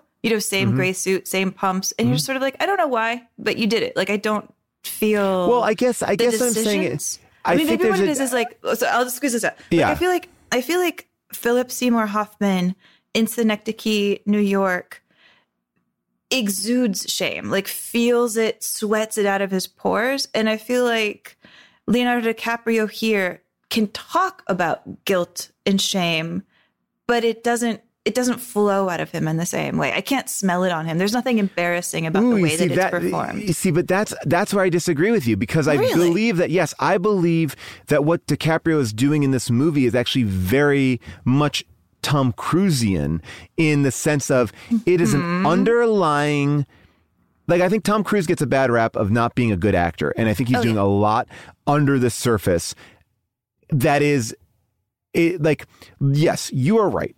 Nolan movies don't have like these monologues or these moments. And when we talk about Marty McFly, like the characters have these like, they don't have even the pauses. I think the strong POV or like, you're right. Yes, I think we are saying the same thing, but I'm coming to a different conclusion, which is I believe that text in a Charlie Kaufman movie can present an amazing performance. I think that the dialogue is amazing. I think that this deep-rooted emotional resonance has to come from the actor. So I believe that if Philip Seymour Hoffman was in this movie, he wouldn't have the flashy monologue. He wouldn't have these beats that he might have in a Charlie Kaufman movie, but he would still bring that energy and intensity.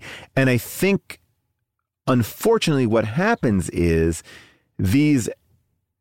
we're looking at the spectacle and we stop looking at the actor. But when I was watching DiCaprio, I was like, he is playing an addict in this movie. You can see it, and it's subtle and small, but because he's not saying, I'm an addict, I'm a this, I'm a that. He's very even keeled. Like, you know, like that song, I'm a bitch, I'm an addict, I'm a lover.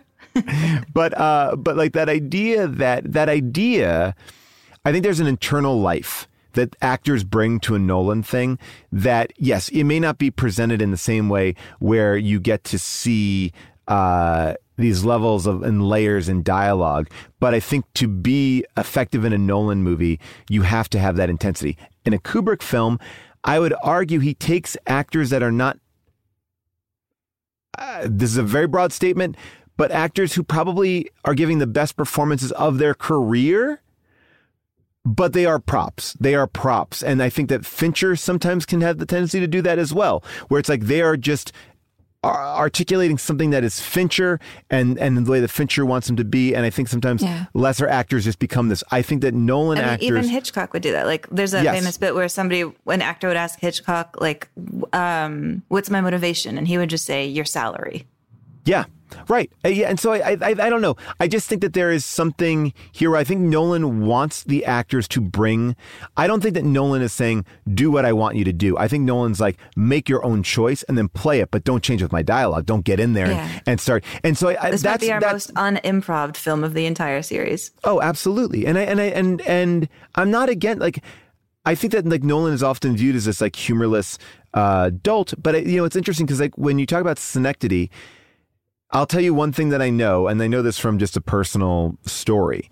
Is this gossip? Is this Synecdoche gossip? It might be, but I think it's worthy of telling, and I don't think it's like really revealing a tremendous amount. Philip Seymour Hoffman prepared for that movie every day by watching monster movies, Boris Karloff monster films. And that's what he was using to be this character. This I think he felt like so that like that's maybe not what Charlie Kaufman thought. Like Charlie Kaufman wasn't maybe writing this, but I think Charlie Kaufman comes from an intensely emotional place.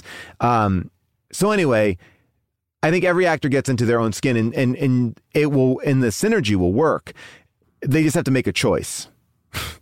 Anyway, I mean that you know, I'm saying, like I think that some directors don't allow actors to make a choice and are micromanaging it. Like we talked about in the Unforgiven episode, how Clint Eastwood says, "You do the acting, I do the directing," and I think that that's what Nolan does. You do the acting, I do the directing. When people go like, "Well, I have a question about my character." You do the acting, I do the directing, and that's how I judge it. I think whereas Kubrick and Fincher are like, no, that wasn't the way I wanted it in my head. You must do it like this. You must do it as I have said in my dreams. Yes. I mean, that to me, I mean, again, and this is based on some stories I know. This is based on my perception of how I see these films. You know, look, I think Barry Lyndon's an amazing movie. I think that there are directors who know, like, I need a face and I can get this emotion. I think Hitchcock is one of those people too. I need a face and I can get this thing. I can get this. And I mean, when it does I get sound it, like in the drafting periods, like Leonardo DiCaprio. I mean, the whole casting of this, like, apparently first Christopher Nolan gave the script to Brad Pitt and told Brad Pitt he had 48 hours to let him know whether or not he wanted it. But if you went in a dream state, that could be like about 150 years. Yeah. But it was basically like 48 hours. And when Brad Pitt didn't sign up, he was like, on to the next. I think he apparently did that to Will Smith too. And then he wound up on Leonardo DiCaprio. And I think Leonardo DiCaprio was the one who kind of read the script when it was more of a heist film and pushed him to add some sort of emotional level to it. I think originally the Mal of the script was supposed to be more short, almost for Maltese Falcon. Like it was supposed to be more of a Maltese Falcon idea. You know how in the Maltese Falcon, which we covered in season 1, Humphrey Bogart feels guilty because his partner died because he sent him on a mission. That was kind of going to be the more of the setup here, that Mal was going to be his business partner who died on a mission. And then I think Leo pushing for more emotion, he was like, a wife. But I wonder how Emmett Thomas feels because like half of his movies are about your wife done died, man. You know, or like somebody left you. What are you going to do? Your girlfriend blew up. Like, your girlfriend is possibly trying to kill you. They must have a strong relationship that none of this is personal to her. And she understands him making these films with her. Yeah. She's making them with him. I mean, and I also just believe that, like, I think love and marriage is one of the most complex. I don't think you need to be married to experience this. I think that love is a very complex thing where you have equal parts of all the emotions, you know, at certain points. You know, you can go from like hating this person in a moment to I can't live my life without this person. You could in a day you can kind of go around the gamut, like, because you actually are vulnerable with them. And what if I made this mistake? What if I brought this person down the wrong hole? What if I created something that they can't get back from? I find it to be, you know, I think we always go back to like father and daddy issues and mother, and that's interesting enough. But I think you know, a marriage is or a long-term loving relationship is also equally complex and maybe even more relatable. No, it's true. You know what I think is striking though about our conversation so far? It's that we aren't really talking that much about the movie. We're talking about our reaction to it. And right. I like that. I mean, because it means that Christopher Nolan has created a thing that we want to talk about, to talk around. I mean, as much as I like to grouse about movies like Inception that I feel like have answers, if you don't approach it that way, this is a movie where I think we have a great conversation. It is a work of art that can be pulled apart and interpreted and bickered about. And like, what does this mean? And what is this about? And I mean, even in a way, like, I think he has made choices in the making of this film that allow us to talk about it like art. Like he said once that when he was editing the film, you know, that early scene where he's with Michael Caine, where like Michael Caine and Leo are talking, like that original scene where Michael Caine kind of sets up a lot of what's happening was, I think, at least 2 times as long in the first cut. And it was all of the backstory that he thought we would need for the rest of the film.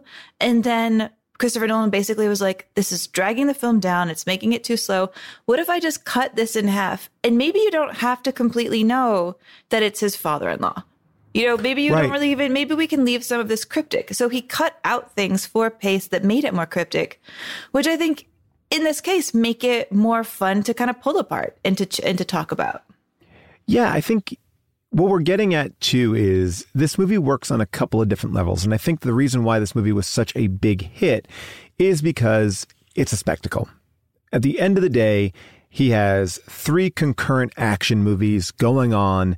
It's a heist within these 3 levels. It's visually stunning. The cinematography is beautiful. The music is great. The actors are huge.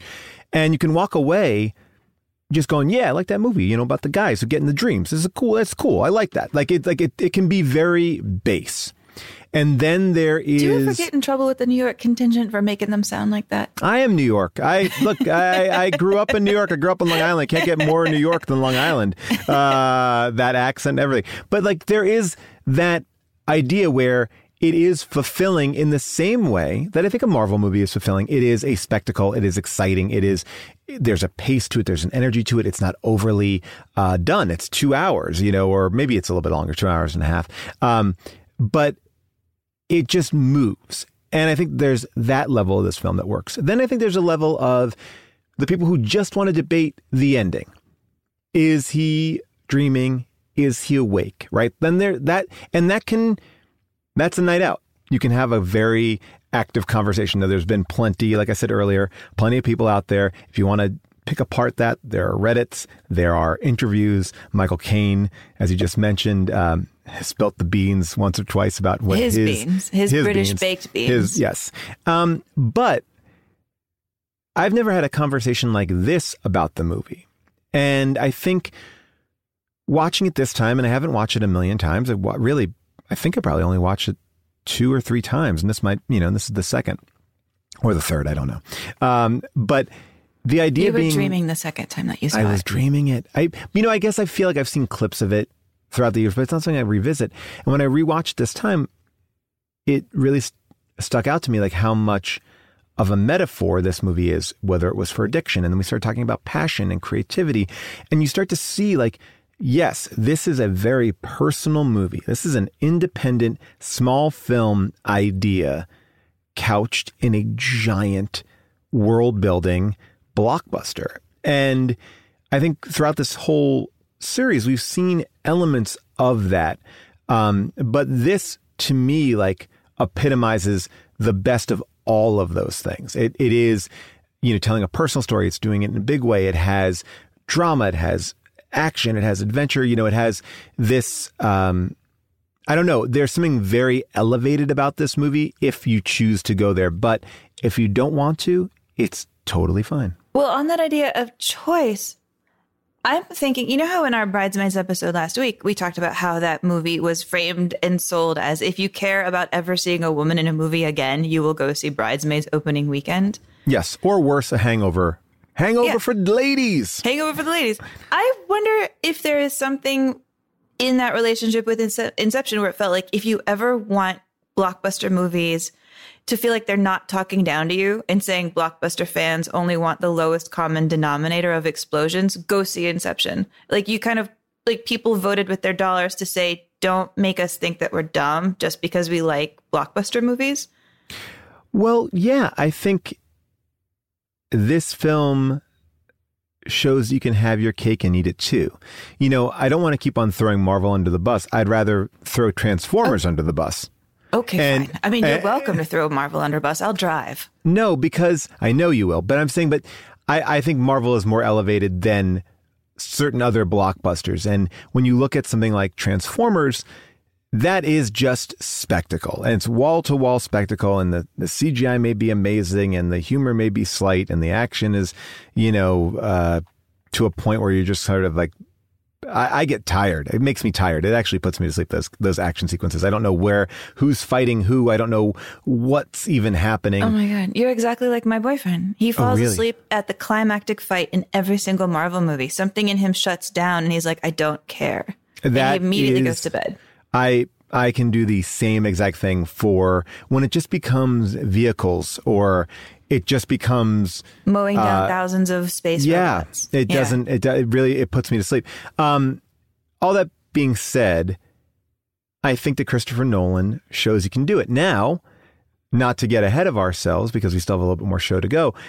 I think next week is also going to be an example of this as well. These elevated blockbusters. It's a matter of, do you have the right person behind it? Will Chloe Zhao make The Internals this movie that is part Chloe Zhao and part Marvel? Will we get that, on a deeper level? Because obviously directors in the Marvel universe can bring their own style to it, but can we go to a much more, thoughtful place and yet enjoy it for also what it is? And I think it's a hard balance. I don't know many people that are great at doing it. I don't think that there are many examples of people doing that. But you know what? Okay. Brom, I'm going to make a Brom interruption because I think there is something important to say. Here we are in a movie that's all about ideas. Where do ideas come from? Who owns an idea? And in my reading about this film, it seems pretty clear that I have been wrong about attributing the Brom to Hans Zimmer. Hans Zimmer is not the inventor of the Brom. Oh, wow. No, there's a whole history of the Brom in that, in fact, it was an early teaser for Inception where there was an early Brom, a pre-Zimmer Brom, and that Brom was put into it by a composer named Mike Zarin. Here's a little snippet of his Brom.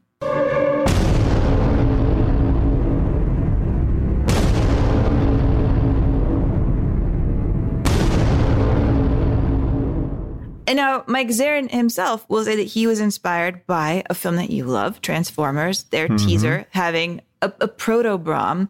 But then if that Brom didn't sound like the Brom that you know, it's because a different composer, Zach Hemsey, when he did the trailer of Inception, came up with his own Brom. And so this is maybe the signature Brom, and it is, again, Zach Hemsey, not Hans Zimmer. Subconscious security. You talking about dreams?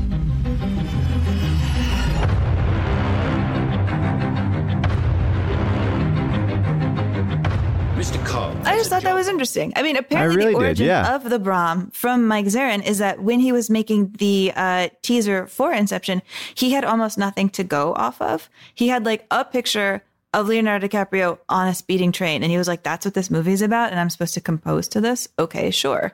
Because Nolan is super big on secrecy, like even his creators. Like Nolan said that when he was an intern back before he'd made a single film, he read the script for Pulp Fiction before the movie came out. And that when he saw the movie, he was always so sad he'd read the script before and that it had kind of ruined for him. And so he said that is like the inception of his idea of never letting people know too much about his own movies. But that said, he only gave Mike Zarin a picture of a train. So then Mike Zarin was like, well, I guess I'll make train sounds. And he came up with his Brahm, this one again, from being on trains and listening to kind of like the chugging motion and like warping that sound to create that, I guess you'd call it patient zero Brahm. Wow. I love that. But Amy, I believe that there is so much to say about this movie. And there's so many people out there that can talk about the cinematography and the music, and we've really kind of shortchanged a lot of elements about the film. Suffice it to say, I think that we had a more interesting discussion about some bigger thematic things, and I think in a way got me more connected to Nolan overall. But I would imagine that the reviews of this movie are kind of all over the place, because I can see how if you get too caught up in the reality, you're like, well, it doesn't make that much sense. Or I could see how it's bloated. I could see a lot of different, I could see how it's genius. The reviews must be as complex as the film itself. Well, yeah. I mean, they did, as we touched on earlier in the episode, like go through waves. Opens to 100%, tons of hype, lots of freshness in the air because it was released to certain groups of critics first. Please be aware of this, everybody listening. Whenever a Disney film, whenever the early reviews come out and they're all like glowing, it's because Disney invites certain critics that they know will really love it. Critics don't get paid by Disney or anybody, but they do pick who sees the movies first so that they will shape the conversation. So that is what happens here. It opens to 100%. It drops to 83%. Top critics had it even lower than that. But people really like to debate it. I think this is a movie where the critics themselves wanted to be like, I'm smarter than this movie. We'll get into it. So I picked a review from David Denby of New York Magazine, and this is what he writes. With its dreams, dreams within dreams, and dreams within dreams within dreams, Christopher Nolan's Inception manages to be clunky and confusing on 4 separate levels of reality. While out here in this even more perplexing dream we call life, it's being hailed as a masterpiece on the order of 2001: A Space Odyssey. Wake up, people. Nolan, who wrote the script, thinks like a mechanical engineer. And here he gets into how he hates how the cast is directed, that like specifically hates that like Elliot Page only gets these really empty lines, and that Tom Hardy, who is an actor that he thinks has a lot of charisma, gets increasingly more grim, that Nolan just cannot direct actors to have life. He says he's not sure to think about Cillian Murphy, that Nolan never makes like a stance on whether or not it's even good that they're doing this to him. Like Cillian is just sort of this fodder. And then he says that DiCaprio wears the same haunted face throughout, and that the tone is so solemn I felt out of line even cracking a smile. The attackers in Inception are anonymous, the tone flat and impersonal. Nolan is too literal-minded, too caught up in TikTok logistics to make a great untethered dream movie. For the record, I wanted to surrender to this dream. I didn't want to be out in the cold alone, but I truly have no idea what so many people are raving about. It's as if somebody went into their heads while they were sleeping and planted the idea that Inception is a visionary masterpiece. And hold on, wait, I think I get it. The movie is a metaphor for the power of delusional hype, a metaphor for itself. I get it. I get that. I don't begrudge anyone who does not like this movie, only because it requires a little bit more. It's not as simple. I think that there's a version of this movie, maybe the Spielberg version of this movie, that embraces more of the dream and the adventure and the heist. But this movie, I think, forces, like Nolan, I think, does, turn left when other movies might turn right. And good. We shouldn't love all the movies. We shouldn't. I mean, clearly, that's what we've learned, time and time again. Well, though, on that idea of love and hate, I've been thinking about something that goes by, fairly simply in this movie, where Tom Hardy is explaining how implanting ideas work. And he says that it's much easier for a positive idea to stick than a negative idea to stick. And I've been thinking about this because I think he's wrong. Really? Honestly. Like that I mean, you're a person who does work that gets put out into the ether. Mm-hmm. For every 10 compliments you get, if somebody says one negative thing, doesn't that kind of stick with you a little more? And you're like, grr. Oh, absolutely. But I wonder if at the root, you have to believe in yourself. And, I think that idea that we're all a fraud and a phony when someone sees through us, then we would just quit, right? So we have to kind of find those, we have to believe in ourselves enough to keep on going, because those people who say the thing that might hit us, something that we think that no one else is thinking, is not stopping us from continuing. And if it does, then you didn't believe in yourself. So I do believe that deep down inside, you need that positive to move forward. That's true. But in terms of the idea of somebody's thought implanting an idea in you, it is the negative one that sticks, and then you fight it off. Like you have to fight it off double because it sticks. Do you know what I mean? Yeah, but I don't think that that's something that you look back on. Like I can tell you that in the moment there's been, there's been things that I've been like, that got me, and I'm upset about that. But the truth is I probably look to the positive moments more to keep me going. Do you think so? I do. I mean, if so, you're like psychologically much stronger than most people I know. Because I feel like good things are great, but for the worst part of it, even if we don't want to, we chew over the negative. We chew over it, but again, I just want to say that I don't think that we don't exist in it. I can tell you that there are moments that I've been like, oh God, I feel like a piece of shit and I'm terrible and all that sort of stuff, but I can't tell you that like it goes away. It like stings and then it goes away, and then it, I think I take my wins more than I take my losses. Well, good for you. I think you should write a self-help book. Well, let me give you another quiz. Okay, so there's this moment pop earlier. Quiz hot shot. Yeah, pop quiz hot shot. I'm going to call this a parasite quiz. So you know that earlier in the film then, Leonardo DiCaprio is talking to Ken Watanabe, and he's like, what is the parasite that like lasts in your body, man? What is the most resilient parasite? Bacteria? A virus? An intestinal worm? What Mr. Cobb is trying to say. An idea. Resilient, highly contagious. Once an idea has taken hold in the brain, it's almost impossible to eradicate. An idea that is fully formed, fully understood, that sticks. Right in there somewhere. For someone like you to steal? Yes, in the dream state, your conscious defenses are lowered, and it makes your thoughts vulnerable to theft. It's called extraction. Mr. Saito, we can train your subconscious to defend itself from even the most skilled extractor. How can I do that? Because I am the most skilled extractor. So like Leo's idea is that it's an idea, that an idea is the number one most tenacious parasite. But do you know what the number one most tenacious parasite is? Because I decided I actually had to look up the real answer. Like a true, okay, yes, tell me. Like a true ass parasite.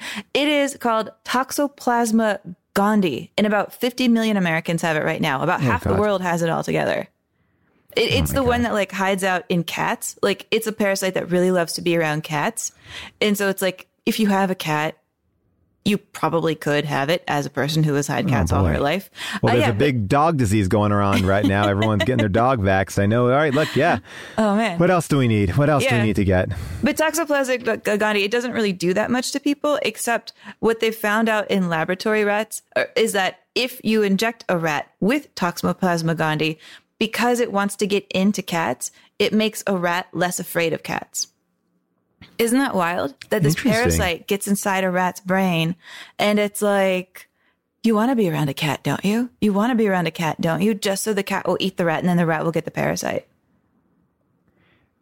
That is, I mean, yeah, I mean, no, I do want to know that. I'm fascinated. I'm then, look, I brought something to the table, which I didn't even actually bring to the table. I'm going to say that our engineer, Devin, movie mind, as you've heard on previous episodes with our producer, Josh, they've gone at it with their own lists. But he brought to my attention something that is a little less upsetting than parasites and cats, but a little bit more fun than everything that we've been talking about, which is our friend Alan Partridge. You know Alan Partridge, right? Mm-hmm. Steve Coogan Coogan character, great character, has a really funny Inception bit that I thought would be, I didn't think. Devin thought it would be great, and I'm going to give him full credit and say that I think we should play that bit right now. Norwich. 1. Adult. Afternoon. Inception.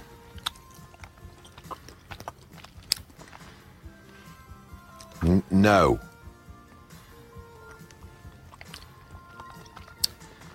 Inception.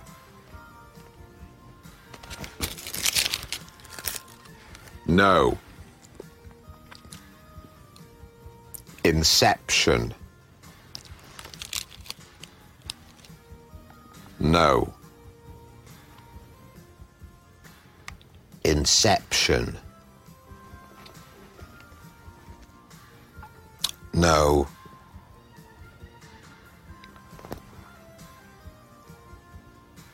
Inception.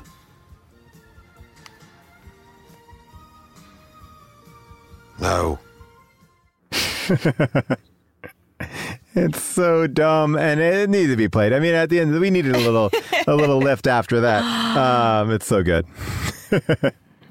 We did it. We talked about this movie, but I guess the question remains, would we shoot this into space? And obviously, we're going to have a bigger conversation about this in a little bit of time where we review the last year of films that we've done on Unspooled, our year off the AFI list. But what are you thinking? Where are you thinking right now? Right now, my gut is no.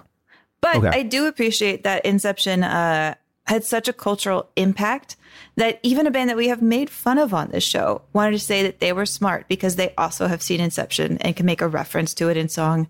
And that is the Black Eyed Peas in Just Can't Get Enough. I just can't get enough. Honey got a sexy on steaming.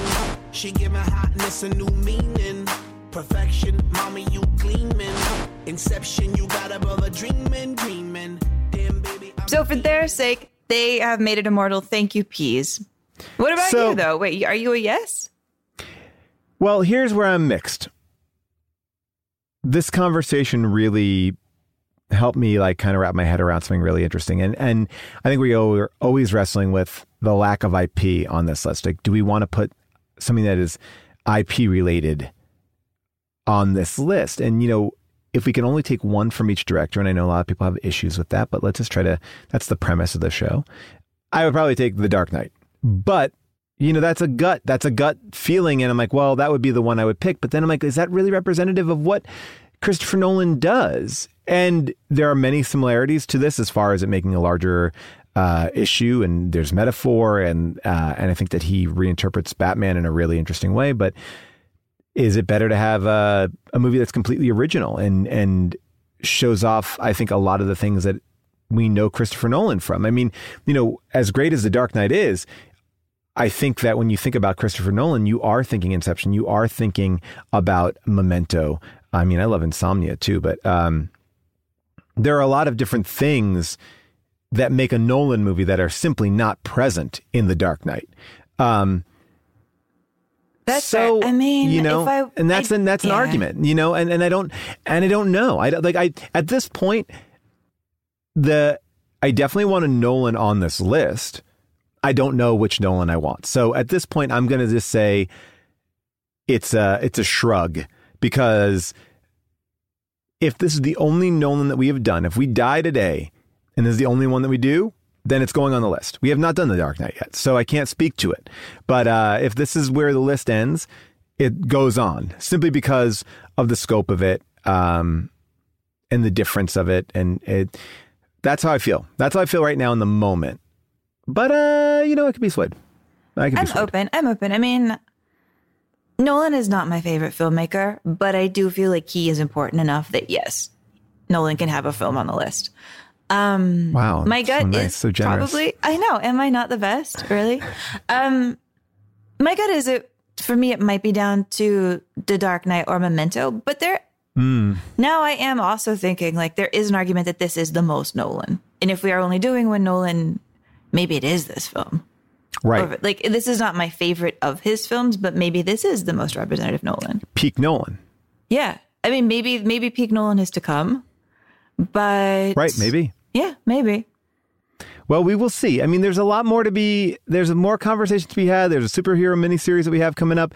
And, what I love about this show is that we can put things on, take things off. We continually have a conversation about these movies. Yeah, we put things on and take them off. We are the wet t-shirt contest of movie lists. Oh, God. All right. Well, Amy, talking about wet t-shirts, their next movie, they would love to get in a wet t-shirt contest because there's simply no water. It's, they actually do have a wet t-shirt contest in this film. Just not sexy. It's more dirty and musty. And I'm, of course, talking about Mad Max Fury Road. The end of our summer blockbuster series comes to a close with another banger. I mean, this has been one of the most fun batches of films that we have done, even with Speed in the mix, for me. Take a listen to the trailer. In this wasteland, I am the one who runs from both the living and the dead. A man reduced to a single instinct.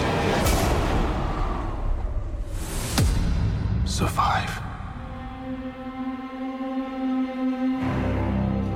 It is by my hand! You will rise from the ashes of this world!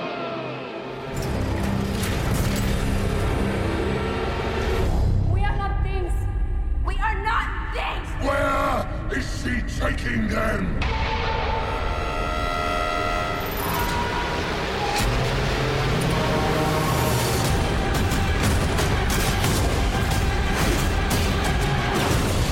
I want them back! They're my property! Oh, what a day! What a lovely day! Want to get through this? Let's go!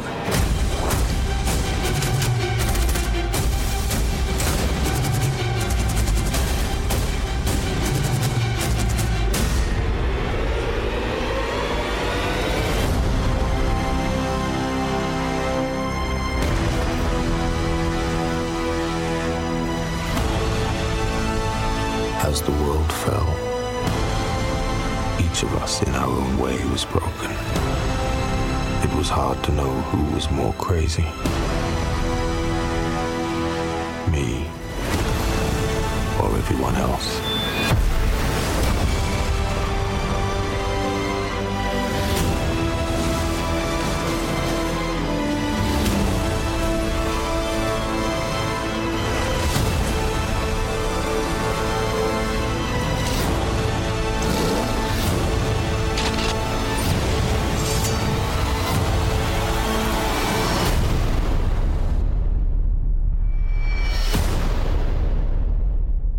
And Mad Max Fury Road is available wherever you get your movies streamed, and you can always go to your public library as well. All right, Amy. See you next week.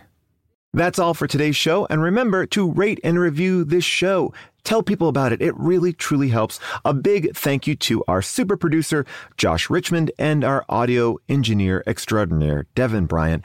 Thank you guys for making this show sound so amazingly great. And our MVP behind the scenes, Molly Reynolds, for making sure that this show runs on time and that we have our research at hand. I also want to give a shout out to Kim Troxel for her amazing art. And if you want to keep this conversation going, please do so at discord.gg/Paul Scheer. There's an unspooled section there where we have debates and votes and polls. We also have our Facebook group, the Unspooled Podcast Facebook group, that is still an amazing place to be.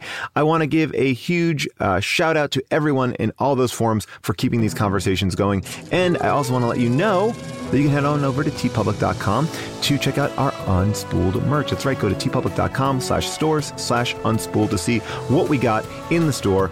And that's all. We'll see you next week on Unspooled.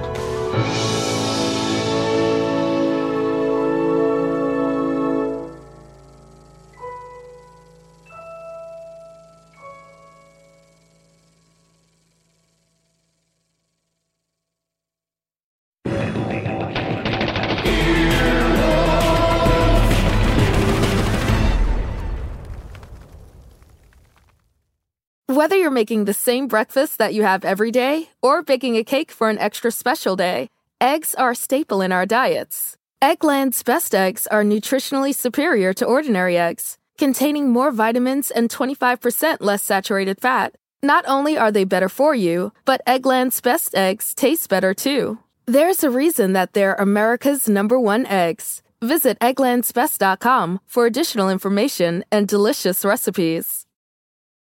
The legends are true. Overwhelming power. The sauce of destiny. Yes! The most legendary sauce has arrived as McDonald's transforms into the anime world of WickDonald's. The greatest flavors unite in all new savory chili McDonald's sauce to make your 10-piece Wick Nuggets, fries, and Sprite ultra-powerful. Unlock manga comics with every meal and sit down for a new anime short every week only at WickDonald's. Ba-da-ba-ba-ba, go! At participating McDonald's for a limited time while supplies last.